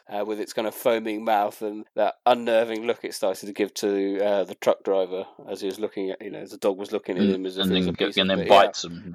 I thought that was really good, and for what we got of the zombie dog, I thought it worked quite well. I said I don't think it looked quite as good as it did in some of the Anderson films, but it didn't look horrendous, even if it was taken out by a fire extinguisher, was it? Yes, the one from Rockfort Island. He remembered to bring it this time. Didn't leave it behind in the security box. But anyone have any comments on the zombie dog? It was fine, but it's nothing we haven't seen before. It's almost like the dog was there because people expect to see it rather than it actually adding anything. Yes, it was nice to see it slowly turn, but, we've seen the dogs before. Give us something new. I think also having that basement car park scene, they went, well, that's quite well known to have the dogs in it. That's true. It's kind of where they went with that. I guess it's the same as like having the zombie head turn, like in the mansion. It's there because it's such an iconic image. I suppose it was nice just to see it get pummeled with a fire extinguisher rather than Alice to turn up in a miniskirt and jump 30 feet in the air and fly kick it to death. Yes, a bit more grounded. But it's a shame, again, there would have been probably a dog unit at the RPD, maybe, so, they could have... I think it's implied. I think you see one of the unit vehicles or something has a K9 thing on it in the background at some point in the movie. Yeah. It's a shame the dogs didn't chase the STARS members into the mansion. Again, it probably comes down to budget, but, it would have been nice to see. Yes. But then we get the crow, don't we? The kind of zombie crow, which was interesting. Probably one of the biggest jump moments in the film. The crow just crashing into the window at the very beginning of the film. That certainly made me jump. Again, I thought the zombie crow looked quite good. What, the CGI one? I thought it looked awful. Both of them. The one on the STARS truck. The one on the truck seemed to be part practical, but the one that crashes into the cafe window just seemed to be complete CGI to me. I'll have to have I'll have to check that again. The one on the truck certainly looked a lot better. The ones in Extinction were okay, actually, weren't they? Because you had a couple of good close-up shots with them. But that was a relatively new one. And then, of course, we get the liquor. John, I'm going to assume you're in the same sort of opinion here as the Cerberus, i.e. there's a liquor because they expect it to be a liquor. There's no explanation as to how or why or even where that liquor came from. It just appears in the orphanage because of reasons.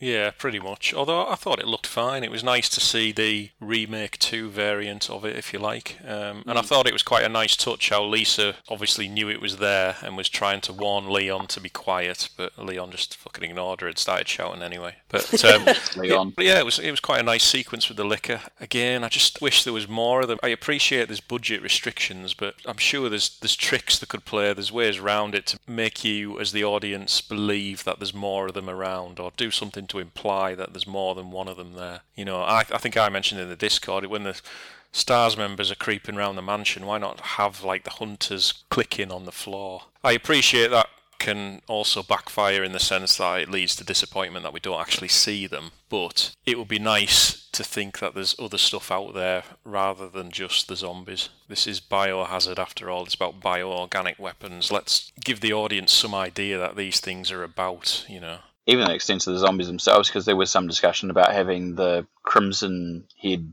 style enemies, and they most basically don't seem existent in the review to be, or distinct from zombies. If they're in any of the scenes, they're just zombies. So yeah. Going back to the liquor, though, I agree. It looked good. I thought the CGI was good. It was just it was brief, wasn't it? How long? It wasn't in it particularly long. I prefer it to the Paul Anderson liquors. Certainly the first mutated one from the game. And you get the nice moment where, kind of again crawls down off the ceiling. And I thought Brian Irons' death was particularly gruesome. That was quite an effective way to be killed, because he was certainly outstaying his welcome by that point. I think that was the only half-shocking death in the whole film. I mean, obviously we knew he was going to die at some point, but because he doesn't die that way in the games, it was quite unexpected. But every other death in the entire film is, ridiculously predictable. Yeah, I think it's a misdirect, because they look in the different direction and he's in the background of the shot, and then he just gets yanked out of the shot by this thing that you don't realise what it is at first. I couldn't help but feel that Ben Bertolucci's death could have been they could have used the Cerberus or the zombie dogs at that point. Perhaps he lets him free from the cell, and then they go back up into the car park lot or something like that, and then they're all kind of attacked by lots of Cerberus or something like that. That might have been quite a good way.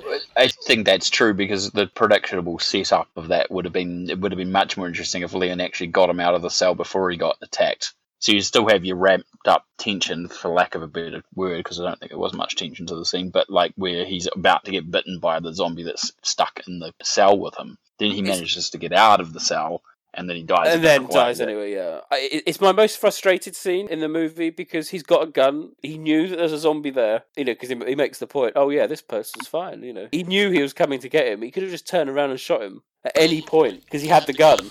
I really struggled to understand, why he was being killed at that point. As you said, it's lacking any form of tension because he was in control. He had the gun. It continues Leon's bumbliness as per usual, right? They end up saving the day, and they could have dragged him out. Obviously, he was always going to peg it, but yeah, they could have done a bit more. I like what they did with Ben. Actually, I thought it was quite a good, not just to be the journalist, but more of a conspiracy theorist. And I think that was quite good. Did we want to talk about Birkin's as a BOW again, or do you think we've already covered that a bit? Yeah, I found the climax just a bit pointless. I was enjoying the scenes in the mansion with Chris. I know you weren't a fan of that scene in the dining room, Rob, but I quite liked the scenes where he was just walking around slowly and you could hear the zombies in the background. I'll just caveat, I did like that. I just didn't like the scene where he's getting attacked, and it's what Nick referred to before as the zombie waiting until the light was on. Yeah. That's the only bit I didn't like. I like the walking around the mansion. I wanted more of that. This comes back to the whole thing about the movie. I would have preferred more exploring, and of course if it came down to having more enemies like you were referring to as well, John, even if there's a shadow or a sound, that would have been something. But yeah, just to dwell on the mansion a little bit, I enjoyed the first proper zombie reveal. I thought they got that spot on with the way the zombie turned round. Yep. Richard's death was pretty good. He was maybe a bit casual the way he was backing away with all those zombies coming at him, but I kind of liked that fixed camera shot you get of his death where you can sort of see them struggling to come down the stairs, and in the background they're all sort of piling on him. That was good. And the way Chris was trying to fend off the zombies grabbing him, and then he'd turn round and another one was, right there. That was quite good. I just wish there was a bit more of that. But then when we come to the end of the film and the whole scene in Nest, which basically looked like someone's garden shed or garage, that's where it got a bit disappointing to me. Yeah, the actual look of the transformation looked pretty good, but because of what we know happens in that situation with the characters, Leon, Claire, Chris, Jill, Sherry, they've all got this plot armour. Nothing's going to happen to them, and it's just going to end up with a load of scenes. Like Sean said, the main character gets grabbed, and instead of being killed, just gets thrown away.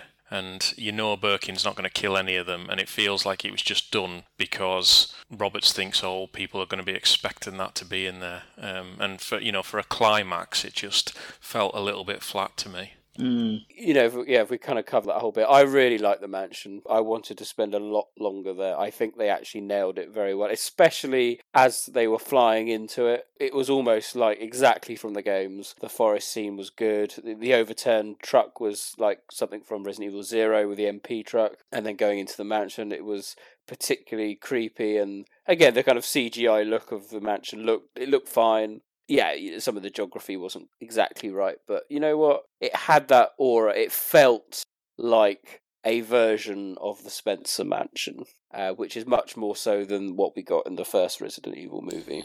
What's interesting as well is that I think it's October from Rely on Horror shared on Twitter that there's one moment where you can actually see Wesker's map that he's got of the mansion.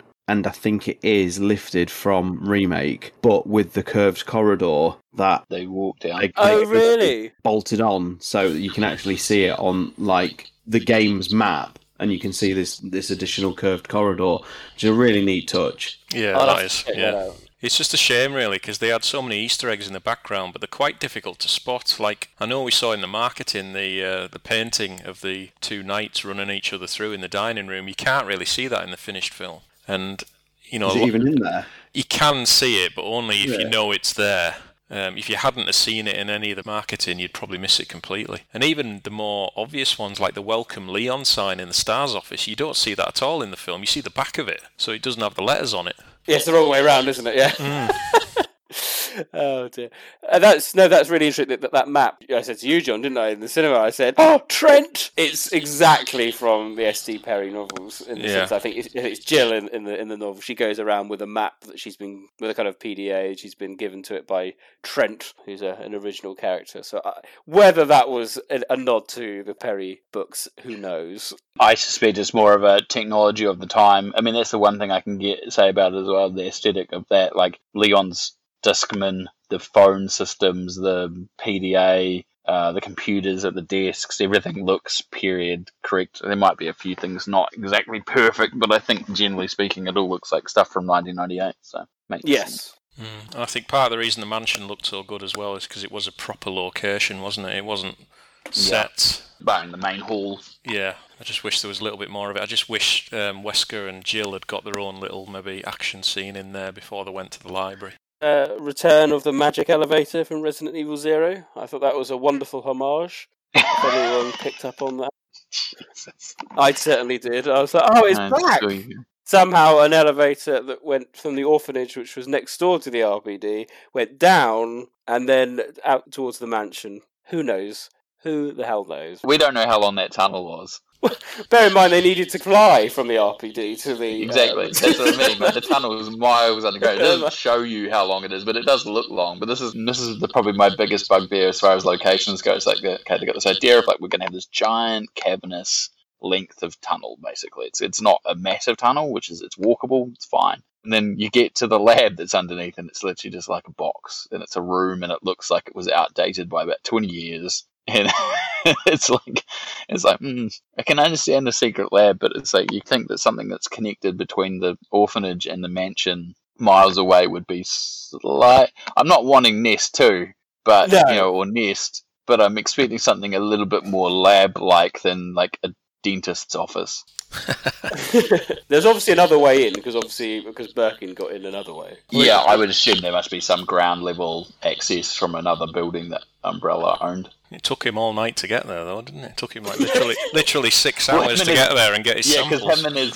Because they were driving when Claire was going to the RPD, and then he might have been there for a while when they turn up. But magic elevator. Still plaguing the series, geography. Wonderful.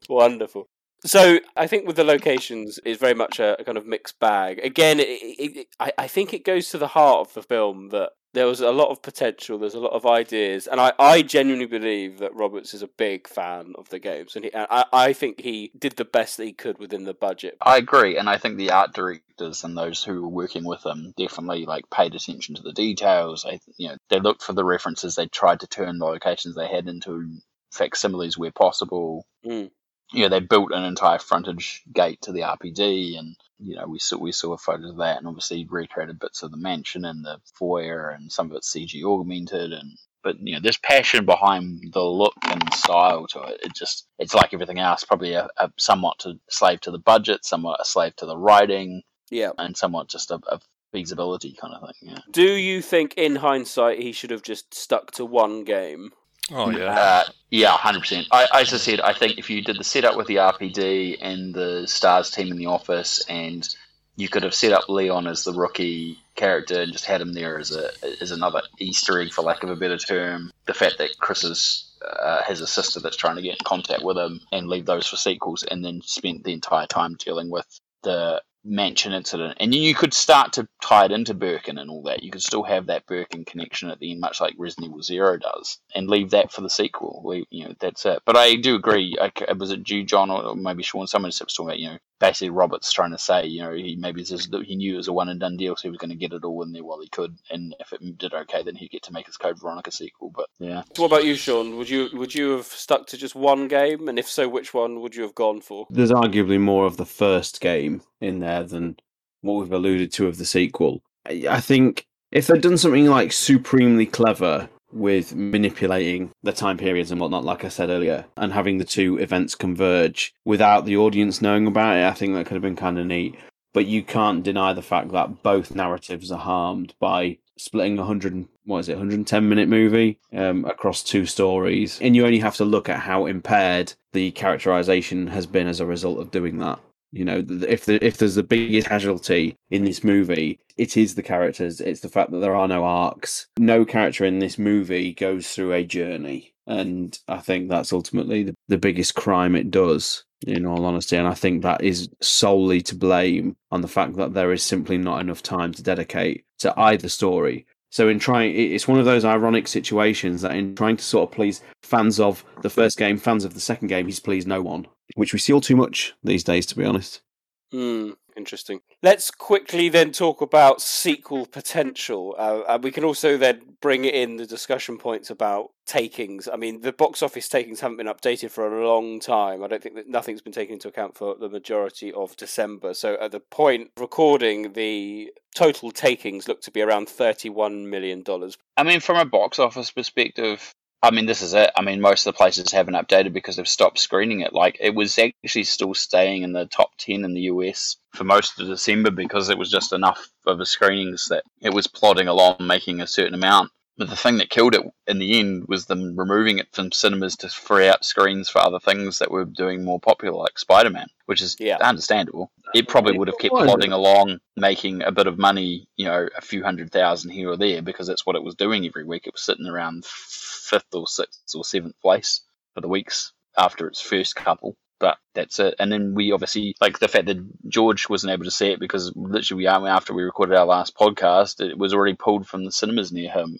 It didn't get a release here, so I had to wait until it was rentable online, basically. So, you know, the box office was detrimentally affected by Sony's lack of interest in seemingly releasing it because they didn't have any confidence in it.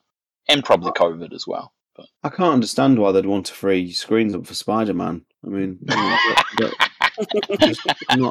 from what I understand, that's not done terribly well. No, it's done horrendously, hasn't it? Yeah, it's. I'm looking at the stats now overall. So domestically, US, it's made almost 17 million, 16,937,000, assuming that that was from release of the 24th, and they stopped counting it. No, they're still counting it. It's in some cinemas in the States. It's making about. It went from sitting in the 6th to kind of within the top 10 until just before Christmas, and then immediately sunk as all the number of screens dropped off. From the 16th, it went from 2,500 screens down to 719. So put that in perspective.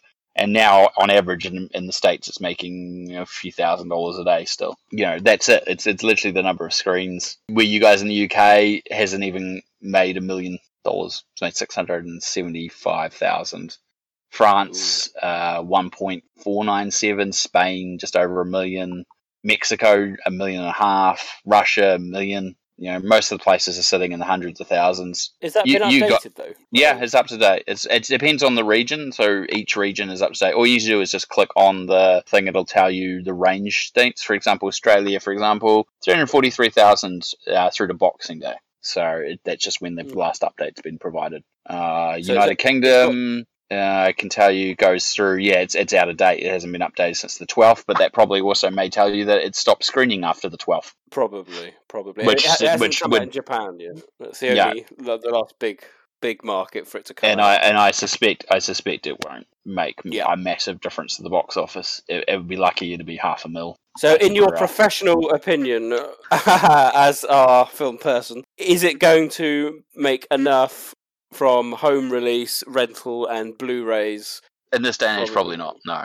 If this was 10 years ago, I'd be very surprised. So you don't think we're going to get Welcome to Rockford Island? No, I honestly would be very, very, very surprised. It would have to be that Constantine, Screen Gems as the distributor, both had to make enough money off pre-organised distribution rights. And considering the way that this has been distributed, and Screen Gems itself as a distributor, and the way it's been handled, I would be very shocked if they were willing to go back and grow another one. It would have to take off and explode in rentals online and sales and Blu-ray and stuff. And these days the Blu-ray market is continuing to dwindle because more and more people just watch stuff online. So interestingly though, it was one of the most highly pirated movies last month. So there's obviously an audience out there that were wanting to watch it but not willing to pay for it, which is also a shame. And unfortunately, by feeding into that, by providing that digital copy in just before Christmas and not putting it out in theatres wider to begin with, they probably did actually kill some of the box office it could have made. If it had a wider release, they kept it in longer, actually, released it properly in places like the UK, like here in New Zealand, for example, and didn't release the digital copy until, say, a month later, it probably wouldn't have been as heavily pirated.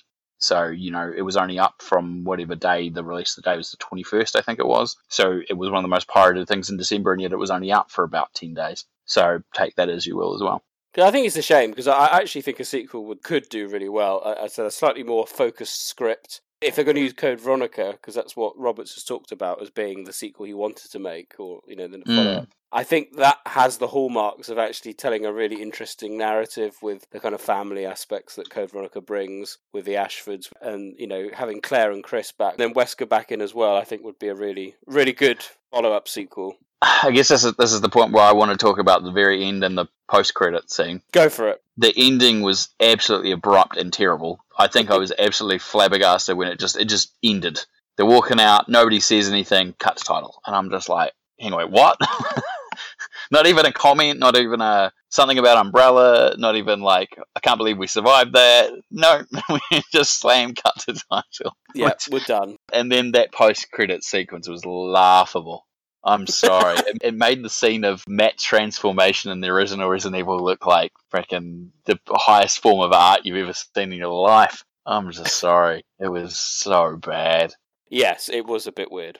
Has Sean or John got anything to say about this? I'm not the only one who has weirdness about the abruptness of the ending and that post-credit sequence, right? It's not just me. No, I agree with you. I didn't like the post-credit sequence at all, because it just doesn't work for me. I said it earlier, but in the context of the way Wesker's written in this film, there is no reason why the rival company would bring him back to life. It's just because it happens in the game. Roberts is like, shit, I better do it, and oh, fuck, I forgot the sunglasses. Let's throw in some bollocks about that as well, which makes no sense. The end in itself, very abrupt, as you say, but that whole sequence overall I just found very underwhelming for the climax of the film. And then the destruction of Raccoon City at the end with the cow. I mean, the less said about that, the better, I think.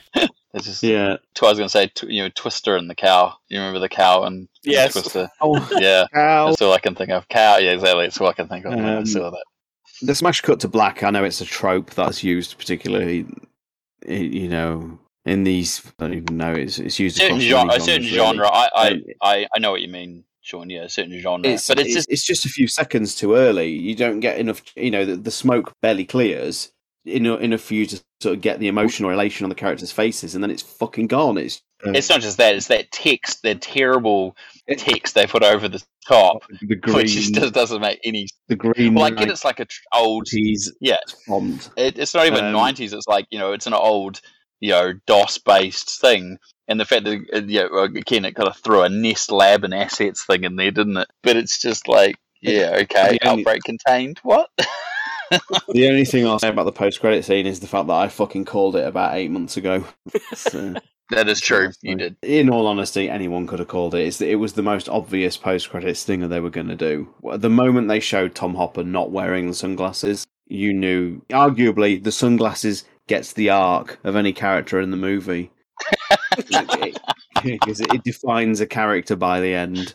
It represents a change. It's like having Sherry there at the end of the survivors out of the tunnel, but she's meant absolutely nothing to the film at all, other than just being Birkin's daughter who's there, I like the use of the body bag, because that was straight out of Remake. I thought that was quite nice. And there's so many Easter eggs. Are you talking about the opening scene of Remake? But that's a reference to Dawn of the Dead. That's where that comes from. Oh, is it? I didn't know. Like, that's a real classic scene in the original Dawn of the Dead. One of the characters gets put in a body bag, and then he's in a bed and he gets up. He's not in a body bag, but he gets up, and it's exactly frame for frame the same. That's what that is a reference to. Oh, so it's just go. the tail eating itself, basically. Okay, before we cast our final scores, we've had a few call-ins that people have sent to us with their review and opinion on Welcome to Raccoon City. So the first call-in has come in from AJ, so let's hear what he has to say. Hey guys, AJ here with my first call-in, and I wish this was under better circumstances, but here we are. Well, like everyone else on the Discord, I was looking forward to the movie. Went in with some level of expectations, but I have to say that I left really disappointed. Maybe even more so than any of the Anderson films, because I had higher expectations. From us game fans, the movie will get higher points because it's more authentic. It has more familiar characters who look the part, but the execution is poor at best. Now, they look faithful, but they act nothing like they do in the games. Claire is just an analog for Linda Hamilton, and Leon is like the lovable goof character in any of the teen romantic flicks that you may have seen, who gets one moment to shine right at the end. Wesker acts more like a high school jock than a manipulative, smart planner that he's in even the first game. Chris is the only one who looks and acts the part. I'd love to comment on Jill, but she has such a small role that you might just even cut her out and it would make no difference to the movie at all. And I think we've all had plenty of chat on this subject on the Discord over time as well. Now, I know they weren't planning for it, but that Crush song scene and the Birkin and Claire stare down on the streets, that was probably the most hilarious moment of the year for me. This movie is funny, but not in the way they intended. So, all in all, I'd say 4 out of 10. Well, there we go. A 4 out of 10 from AJ with his call-in. Thank you. Clearly not impressed with Leon or a lot of the characterizations. An interesting point that he raises is also to do with expectation. And I know, George, you were quite keen to talk about expectation. Well, no, just that I think you made a good point in the chat. And I've heard AJ's call because it's one of the first ones that came in, and I listened to it the other day. And to separate, what you're expecting from actually the film that we got, and to kind of differentiate that and not beat the film kind of with a stick that it kind of never was going to be or never could be. And kind of what sort of speaks to that is that I don't, and it's not just AJ's criticism, I know it's a very consistent one that I'm going against the grain with, that I don't think that what people feel and what their beloved incarnations of these characters in the video games, I don't think would have worked well transcribed to the big screen. I just don't think there's enough there. And so that's why I enjoyed the fact that, Roberts tried to surmise what sort of people these would be, and added to them, added things that we don't really get in the video games from the characters. I do sympathise with Roberts in some ways, because if you look at Anderson's interpretation of the characters for, consistency in that, it got to the point where in Resident Evil Retribution, we just get some random Russian guy who's called Sergei Vladimir, who, aside from the name, has got absolutely nothing to do with the character from the games. And I sympathise with Roberts because he's clearly gone to the trouble of getting the authentic sets, recreating the main hall from the mansion, recreating the police station as we know it in the games. And because he's tried to put in that level of authenticity, it makes the changes he's done with the characters all the more jarring, and they stand out a lot more than what they normally would. Yeah, 100%. That's what we were talking about early on with, we were saying, like, these characters, when you change things that are fundamental about what we think about these characters across the board, they become so far removed, essentially, that it becomes harder for people to understand and swallow.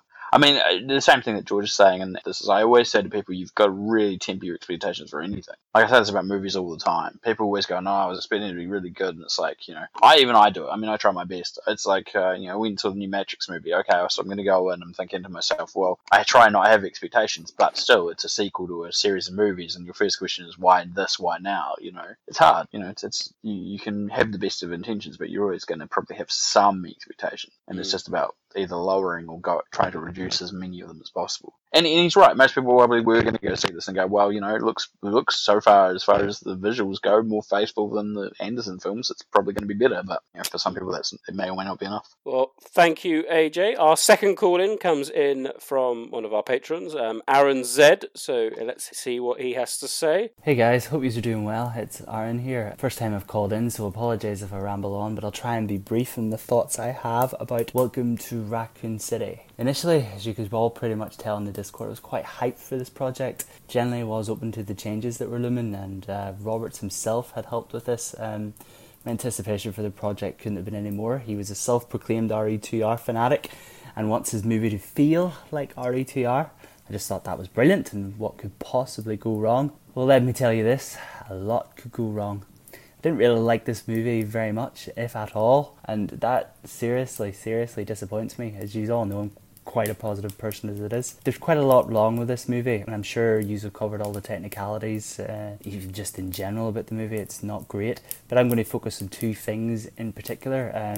One of them being the RPD, and the second being Mr. Kennedy. Briefly, just in the RPD, I just thought it was quite disappointing. Without any doubt, I think the best thing about the recent remakes is the RPD itself, and Roberts claimed he received the blueprints for this from Capcom. It has to be bullshit, really. A maiden statue, a front desk, a gate, a parking lot. I can't even recall anything. You know, the general tone, the general feeling of the RPD just was non-existent. And for someone who's such a fan of this remake, didn't really rub off for me. I would have personally focused the movie more on the RPD than Dimension, even though Dimension was probably the best bit of the movie. But again, personal choice. Now, my main gripe really is Leon. I want to start by saying I quite like Avon as Leon, but I don't like the writing or the direction which the man has been given. By far, it's the biggest misstep of this movie, because quite frankly, he's useless. He's utterly useless. I get that they were trying to focus in on the rookie element of his character, and that's fine, but don't destroy everything that the man stands for. You know, he can't even cock a shotgun properly, but he can perfectly fire a rocket launcher at the end. Come on, man. I also want to just take a minute here to say that the shit that these actors have been taking in social media just is not cool. It's not cool at all. No one should have to remove their social media profiles due to an opinion of a movie. I think some people just need to catch a fucking grip, to be honest with you. I know I'm maybe going on here a bit, but I want to end on a positive note. I thought the soundtrack for this movie was great. Of all things that the remake 2 didn't do well, this one obviously surpassed expectation. The soundtrack for when they entered into the mansion is wonderful, and it's atmospheric, and to be honest, I have it saved in my Spotify playlist. I think it's really good. Anyway, thanks for listening, guys. I hope my accent comes across okay, and I hope my rambling sounds alright. Keep up the good work, and I'm sure we will all chat soon. There we go. Aaron said their calling was roasting chestnuts on an open fire. I was going to say, I can imagine him sitting there in some sort of smoking jacket. Absolutely. Having just casual cognac in one hand, discussing in front of the fire. Sounds like he's burning his cinema ticket to me. Can I just talk about the social media thing, because I do want to mention it. It is horrendous. Like, there's nothing in this movie. There's no actor that deserves hate. There's no one that really deserves any affront on social media for being in this film. There are definitely much worse films. There are definitely much worse things to be worried about than the casting of a particular actor or actress. Yeah, it was pretty out of hand. And as I said to you guys a few weeks ago on one of the early episodes, absolutely horrendous sort of racism and general negativity. Jesus, who was this directed at? In Georgia, mostly. It's mostly racist tirades, but also a little against Hannah as well. Background stuff. I think since that as well, hasn't he deleted his Instagram? Yes, since our last podcast, hasn't he?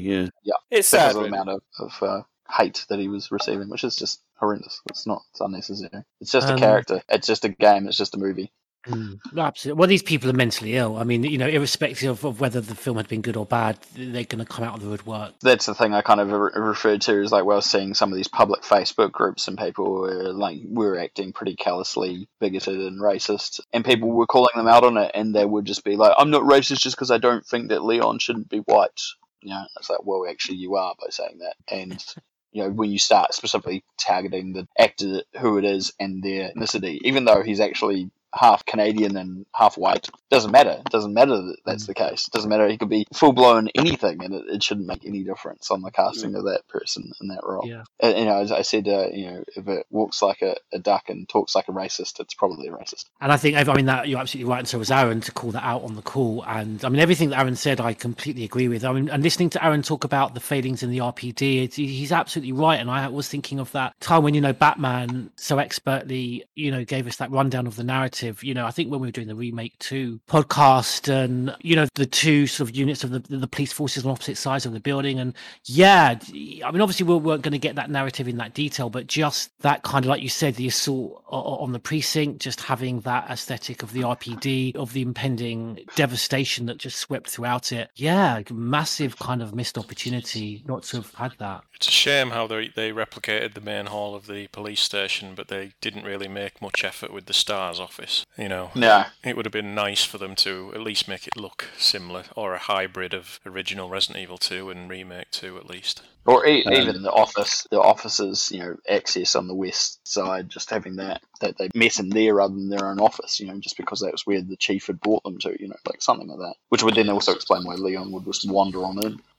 I must say, we haven't touched upon it at all, but Aaron mentioned it, and I'm pleased he did. The soundtrack is phenomenal, and if you listen to it in isolation, just just put like the YouTube album on, and just sit and listen to it out of context. It's a great atmospheric horror album. They really did push. It's not referential to the game, and that's fine because it totally stands alone. I was going to say it's more of a throwback to the sort of thing we were talking about with the Carpenter films. Sparse horror elements. Yeah.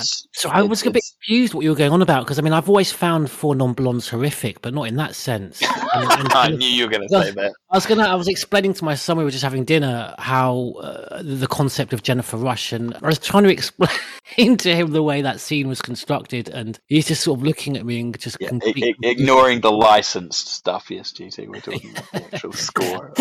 Thank you, Aaron, for that call-in. Always appreciated. The next one comes in from regular contributor and former guest on the podcast, Yoke. Hello, everyone. Yoke here, and this is my little review of Welcome to Raccoon City. Sorry if I sound tired through all of this. I've redone this call-in multiple times now, and I'm exhausted. I really am. This movie was so bad, and I'm really tired of talking about it, honestly. CGI was bad. Most of the characters honestly bear little to no resemblance to their video game counterpart. Like, oh my god, I'm so sorry if you're a Leon fan. Leon gets absolutely shit on in this movie. I know he's supposed to be like the comic relief, but man, after a while it kind of stopped being funny. Like, he kept being a fuck up, and it's like, oof. Someone writing this movie really hated this fucking character. Absolutely hated him. I was disappointed in the lack of monsters, like one zombie dog, 2 crows, and it's just, I don't know, it's weird. I understand that people are going to say that, well, that's intentional. The movie was supposed to seem like a B movie. It's supposed to seem like a Carpenter movie. And I'm like, I don't, really?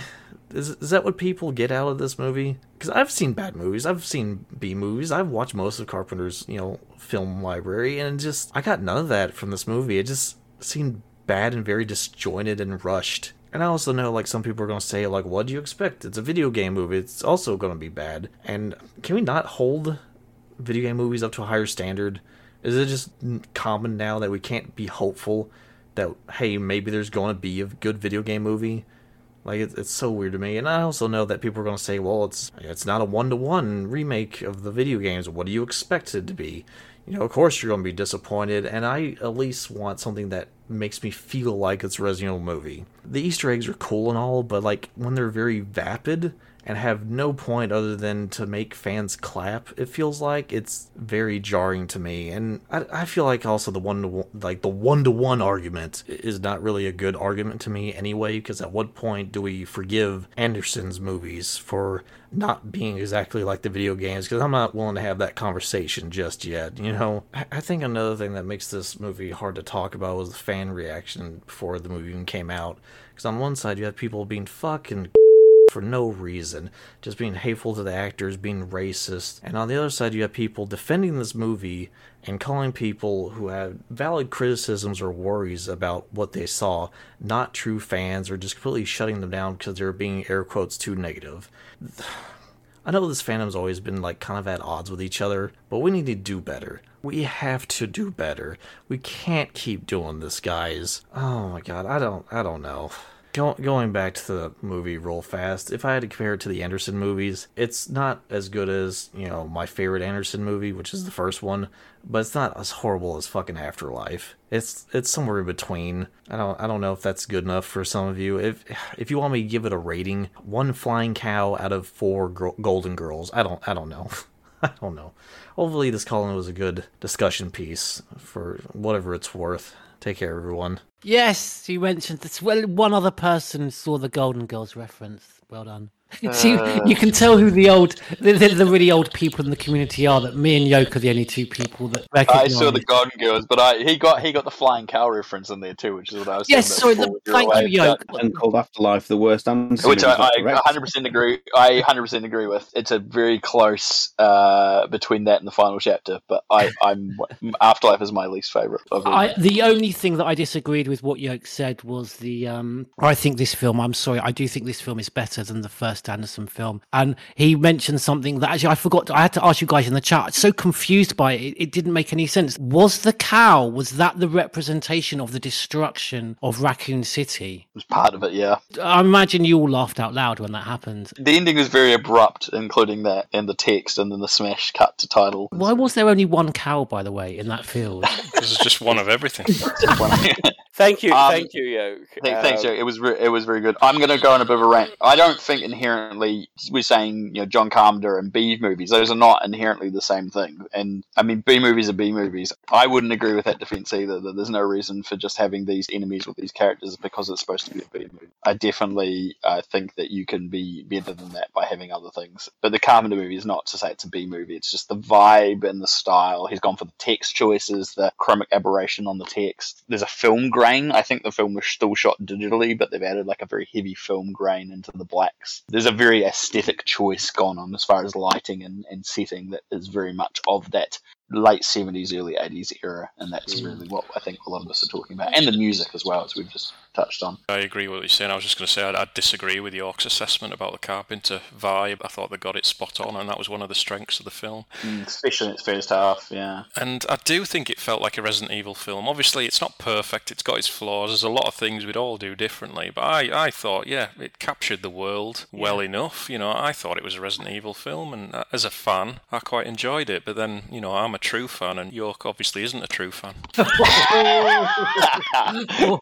Yoke's just obsessed with vampires. He doesn't know anything about zombies. I'm going to say I 100% agree with what Yoke said about video game movies. There's an inherent stigma that's attached to video game movies that is relatively unfair, that gives it a pre-bias. And the problem also a lot of video game movies do have, and this does it a couple of times, but not too bad, is justification of source, which is where you justify your origins by having shout-outs of stuff that isn't in there, or things that are really blatant in your face. The thing that this does well is that it doesn't do it very often. I think the comments regarding the enemies that aren't in this are maybe a little bit on the nose, but for the most part, generally the things that are in this are all from the games, and character decisions obviously aside, there is a certain craft and love to the actual core, whereas if you look at something like, I don't know, the 2005 Doom, they've got rid of the hell aspect. There's a portal, but it's to another location, and the location there's scientists, yet the team are called like the Hell Blazers or Hell something, the Hell Stompers or something stupid, because that's a jokey nod to the fact of what the origins of the character. And there's a sequence that's in first person because, it was a first person shooter, and that justifies,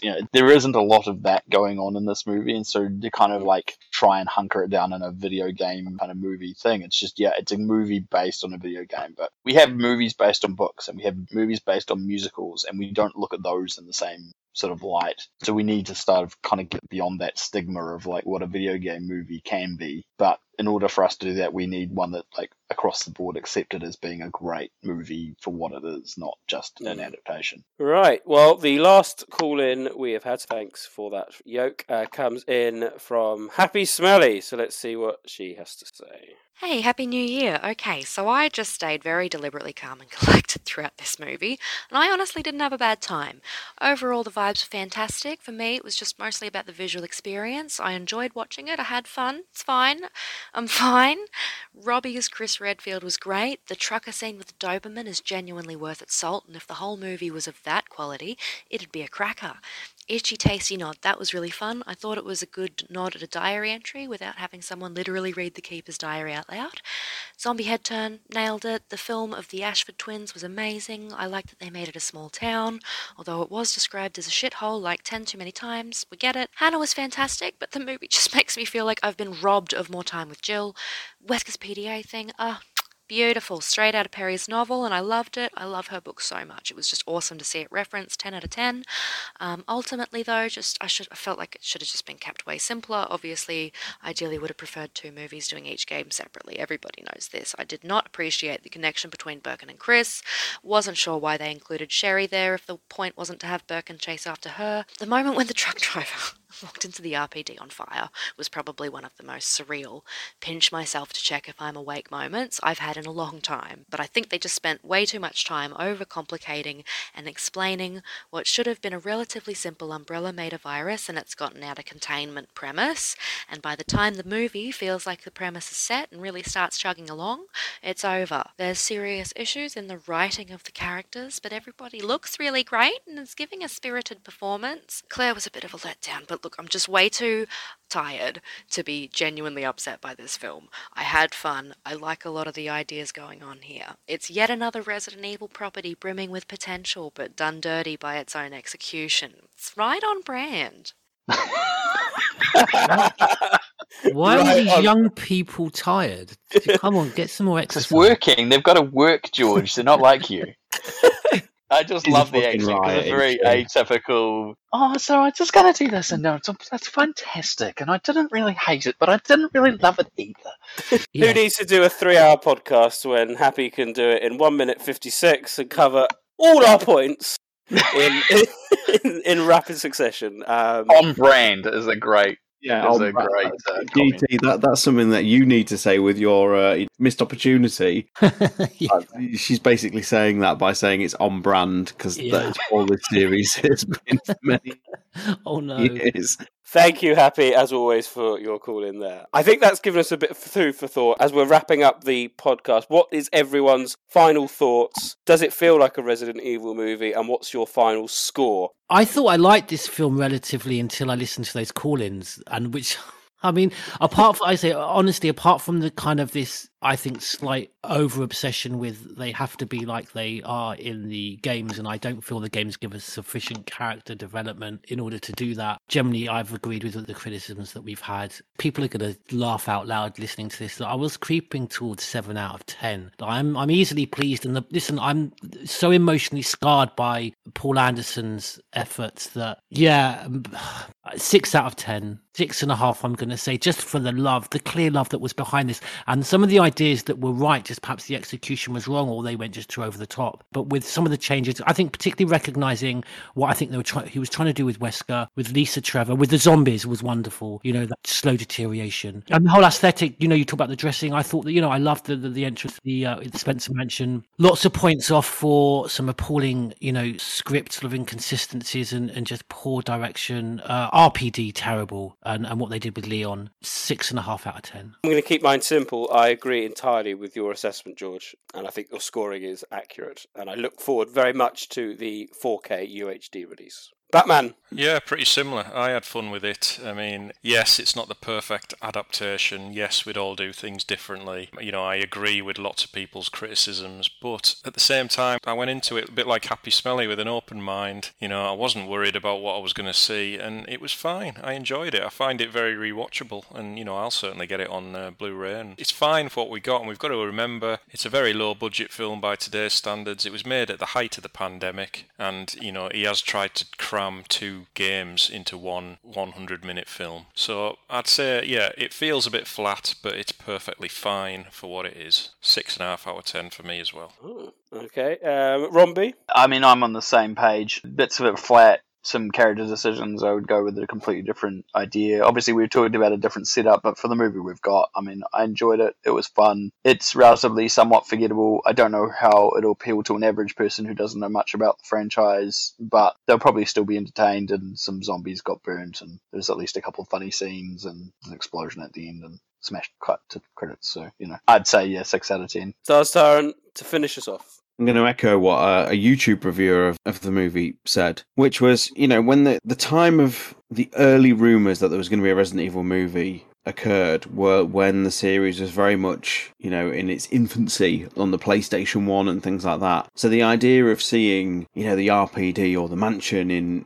lifelike in, environments and, real life, if you like, was really appealing. And I just think like production values in video games have got to a point where, like, if I really want to see what a movie version of RE2 is going to be, RE2 Remake exists. So I just find with that, the movie was astonishingly devoid of ambition, drive, anything that resembled a decent script. I think the actors were totally let down. I didn't have an awful time with it, but I certainly didn't have a good time with it either. I'm going to really shoot low. It's a 4. It's a 4 out of 10 from Sean. It's I feel nothing toward it whatsoever. I summed it up last time to you, Nick. I shrugged and I moved on. And that's it. That's how I feel. I've thought literally nothing about it apart from the thoughts I've had to sort of conjure to be able to do this podcast. That's it. I think you've made a good point too in a roundabout way, that had this movie been this movie 22 years ago, something like that, it would be probably accepted a lot differently than it is now.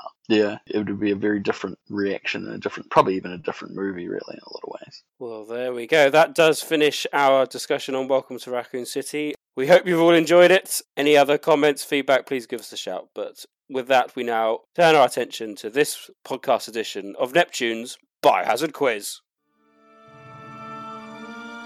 25 years of Resident Evil. 10 years of the Resident Evil podcast. Expert knowledge is needed in what we call the quiz. This was my only opportunity for a point this week. I'd just like to announce, everybody, that this is 0 points for me this week. Thank you. Bye-bye. We've talked about the games straying too far from the origins. This Resident Evil quiz, we're now getting Spice Girls as the correct answer. I mean, it's time to quit. Welcome to Neptune's Biohazard Quiz.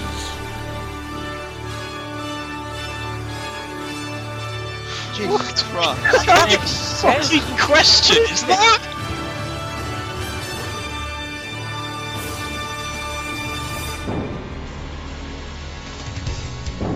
Batman.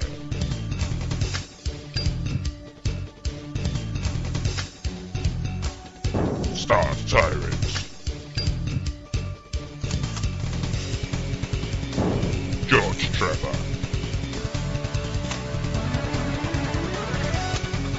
Robbie McGregor. Mr. Spencer.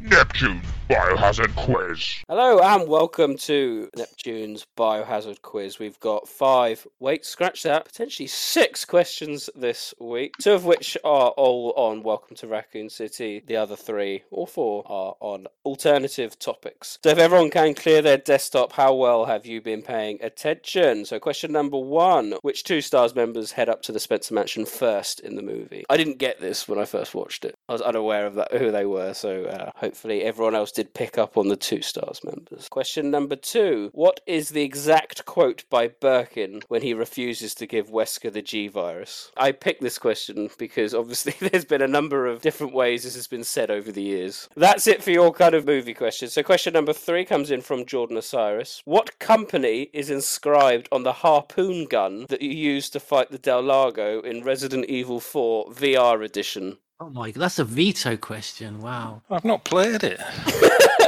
Does everyone want a clue? Yes. Yes. Okay, so it's something whaling company, and that something is a town/city. A very insidious question from Jordan. Question number 4 comes from Vito. In Resident Evil Village and the observation note file, who is described as being unstable and overly alert at times? Question number 5 is another question from Jordan. What is the name of the captain of the LNG Annabelle? Okay, we have a bonus question, but we're going to come back to it after this. It's just a little crush, not like I fade every time we touch.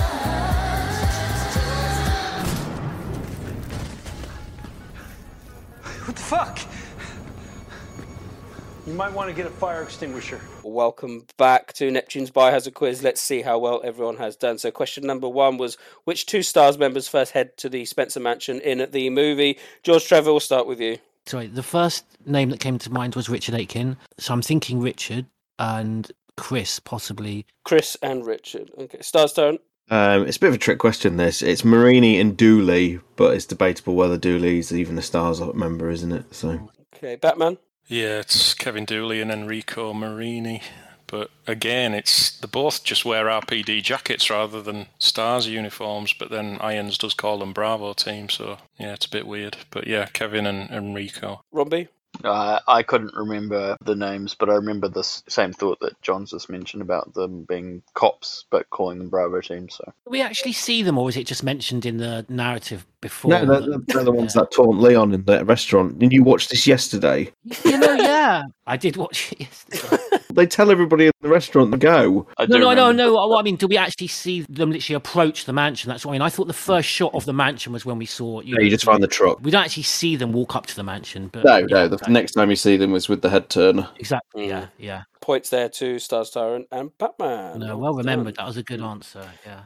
So this should be fun. So what's the exact quote by Birkin when he refuses to give Wesker the G-Virus? Batman? Something like, "This is my life's work, I'm not handing it over to anyone." It's the same as the game, isn't it? This is my life's work, I'm not handing it over to anyone. Okay. Romby? I had very similar. It's my life's work. I'm not handing it over to you. I think I'm is not where I handing went. it over to you. Okay, Stars Tyrant? I think I blurred OG2. You think I'm going to hand over my life's work is what I got. Okay.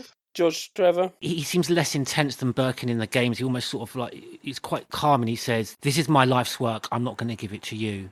I'm not just going to give it to you." I don't think he says to anyone. I'm pretty sure he says to you. Oh, it's all very close. The exact line is, "This is my life's work. I'm not giving it to anybody." So there we go. To anybody. Come on, Nick. I think Batman, you get the point. Romby gets the point. I think that's it. Yeah, Sean, you're a bit too out. That's fair. I agree. Yeah. There we go. So question number 3 then came in from Jordan. Which company is inscribed on the harpoon gun? That's exclusive to Resident Evil 4 VR, by the way. So I gave the clue. It's something whaling company. So what's your town or city? Start. Actually, no, I haven't played it. I haven't got around to playing it for a few weeks now. I knew it was Whaling Company. I just remember that. There's a random guess, Seattle Whaling Company. Seattle Whaling Company. Okay, Romby. Boston. I have no idea. Boston Whaling Company. George Trevor. I was going to go with the George Trevor connection, say New York. Sometimes New York's mentioned in Resident Evil. Yeah, New York. New York Whaling Company. Okay, Batman. I've gone for San Diego Whaling Company. San Diego. One of you is right. Ooh. Believe it or not. It's New Boston Whaling Company. Well done, Romby. Well done, sir. That's a Very good. complete stab in the dark. I'm going to take that point.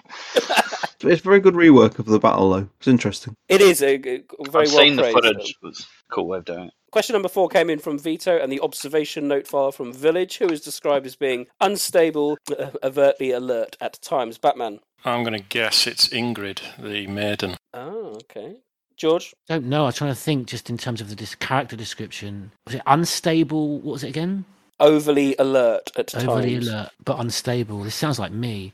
I'm going to say Lady D. I've said some. Yeah, I don't know. I'm obsessed with Lady D at the moment. Okay. My son's laughing in the background. He doesn't. You can't hear what's on the other. No, not for that reason, Jacob. I have no idea. I have a remembrance of the candidates thing, and I couldn't tell you which one it was, but I definitely know it was in that file. That's the only thing I remember. Start. I had no idea. I just put Mia. Points to Batman. It is Ingrid. Well done. Well done. Yes, the maiden herself. Well done. So question number 5 then, also from Jordan. Who is the captain of the LNG Annabelle? This is in a file. You'd have had to have known quite well. I'm going to guess Batman may know this. Starstart, did you know? Nope. Romby, did you know? No, I can't remember. I remember there being a captain mentioned in the file, but I cannot remember the name. George Trevor? No, I've no idea. No. Jordan, I think you've outdone everyone here, but Batman, do you know this one? I do, and I only know it because it's named after Cumbria's only city. I'm sure it's Ed Carlisle. It is Ed Carlisle. It's fucking ridiculous, honestly. How does he get them, man?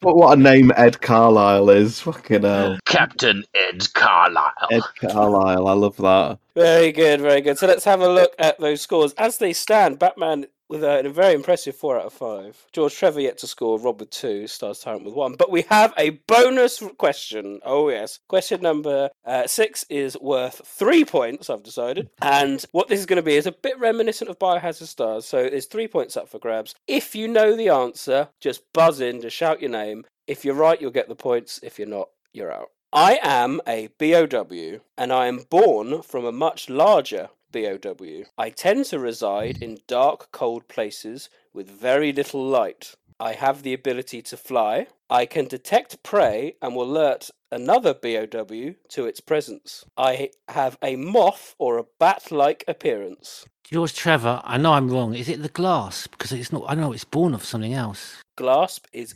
incorrect. You are out, George Trevor. We're running out of clues. My name is derived from the word I. Oh, is it those friggin' flying things in RE6? I can't remember the name of that summoned us to neck. I am in Resident Evil 6. It's the final clue. I don't know the names of the RE6 BOW. This is a JC Wesker question, I'm afraid. Yeah, I don't know the name. I think half point at least going to Stars. He has got it correct in the sense of that is the thing. Rob or Batman, do we know the name of this BOW? Nah, no clue.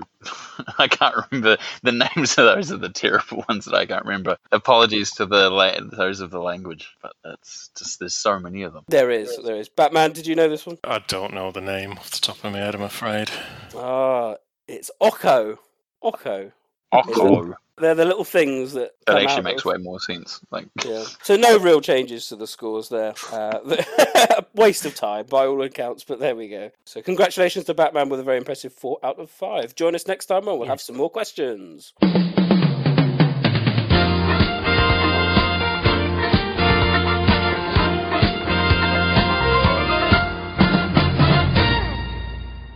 So thank you very much for everyone listening there. That concludes our podcast discussing Welcome to Raccoon City. Quite an eventful podcast, I'm sure you'll all agree. What's next? Well, we've teased it before in the Best Bits podcast, but episode 75 is going to be our 10-year anniversary special. We're going to be looking back at the last 10 years of the Resident Evil podcast, as well as the last 10 years of the Resident Evil franchise as well. Our podcast obviously came out in 2012, and in that time, there's been many, many releases, and the state of the franchise has changed enormously. Cast your minds back in 2012, we had Operation Raccoon City, Resident Evil 6, Damnation, and Revelations 1, all being released in that 12-month window. The series is very different now. Is that good or is that bad? Has the series reinvented itself? They're the type of discussions we're going to look back on. So everything that's happened in the last 10 years, as well as a couple of reminiscing moments of the podcast as well. We think everyone should enjoy it. It should be a nice little way to kind of start off the year of 2022. So keep your eyes open for that. Thank you all very much for listening. It's goodbye from me, Neptune. Goodbye from me, Batman. Goodbye from me, Stars Tyrant. Goodbye from me, George Trevor. And goodbye from me, Robbie.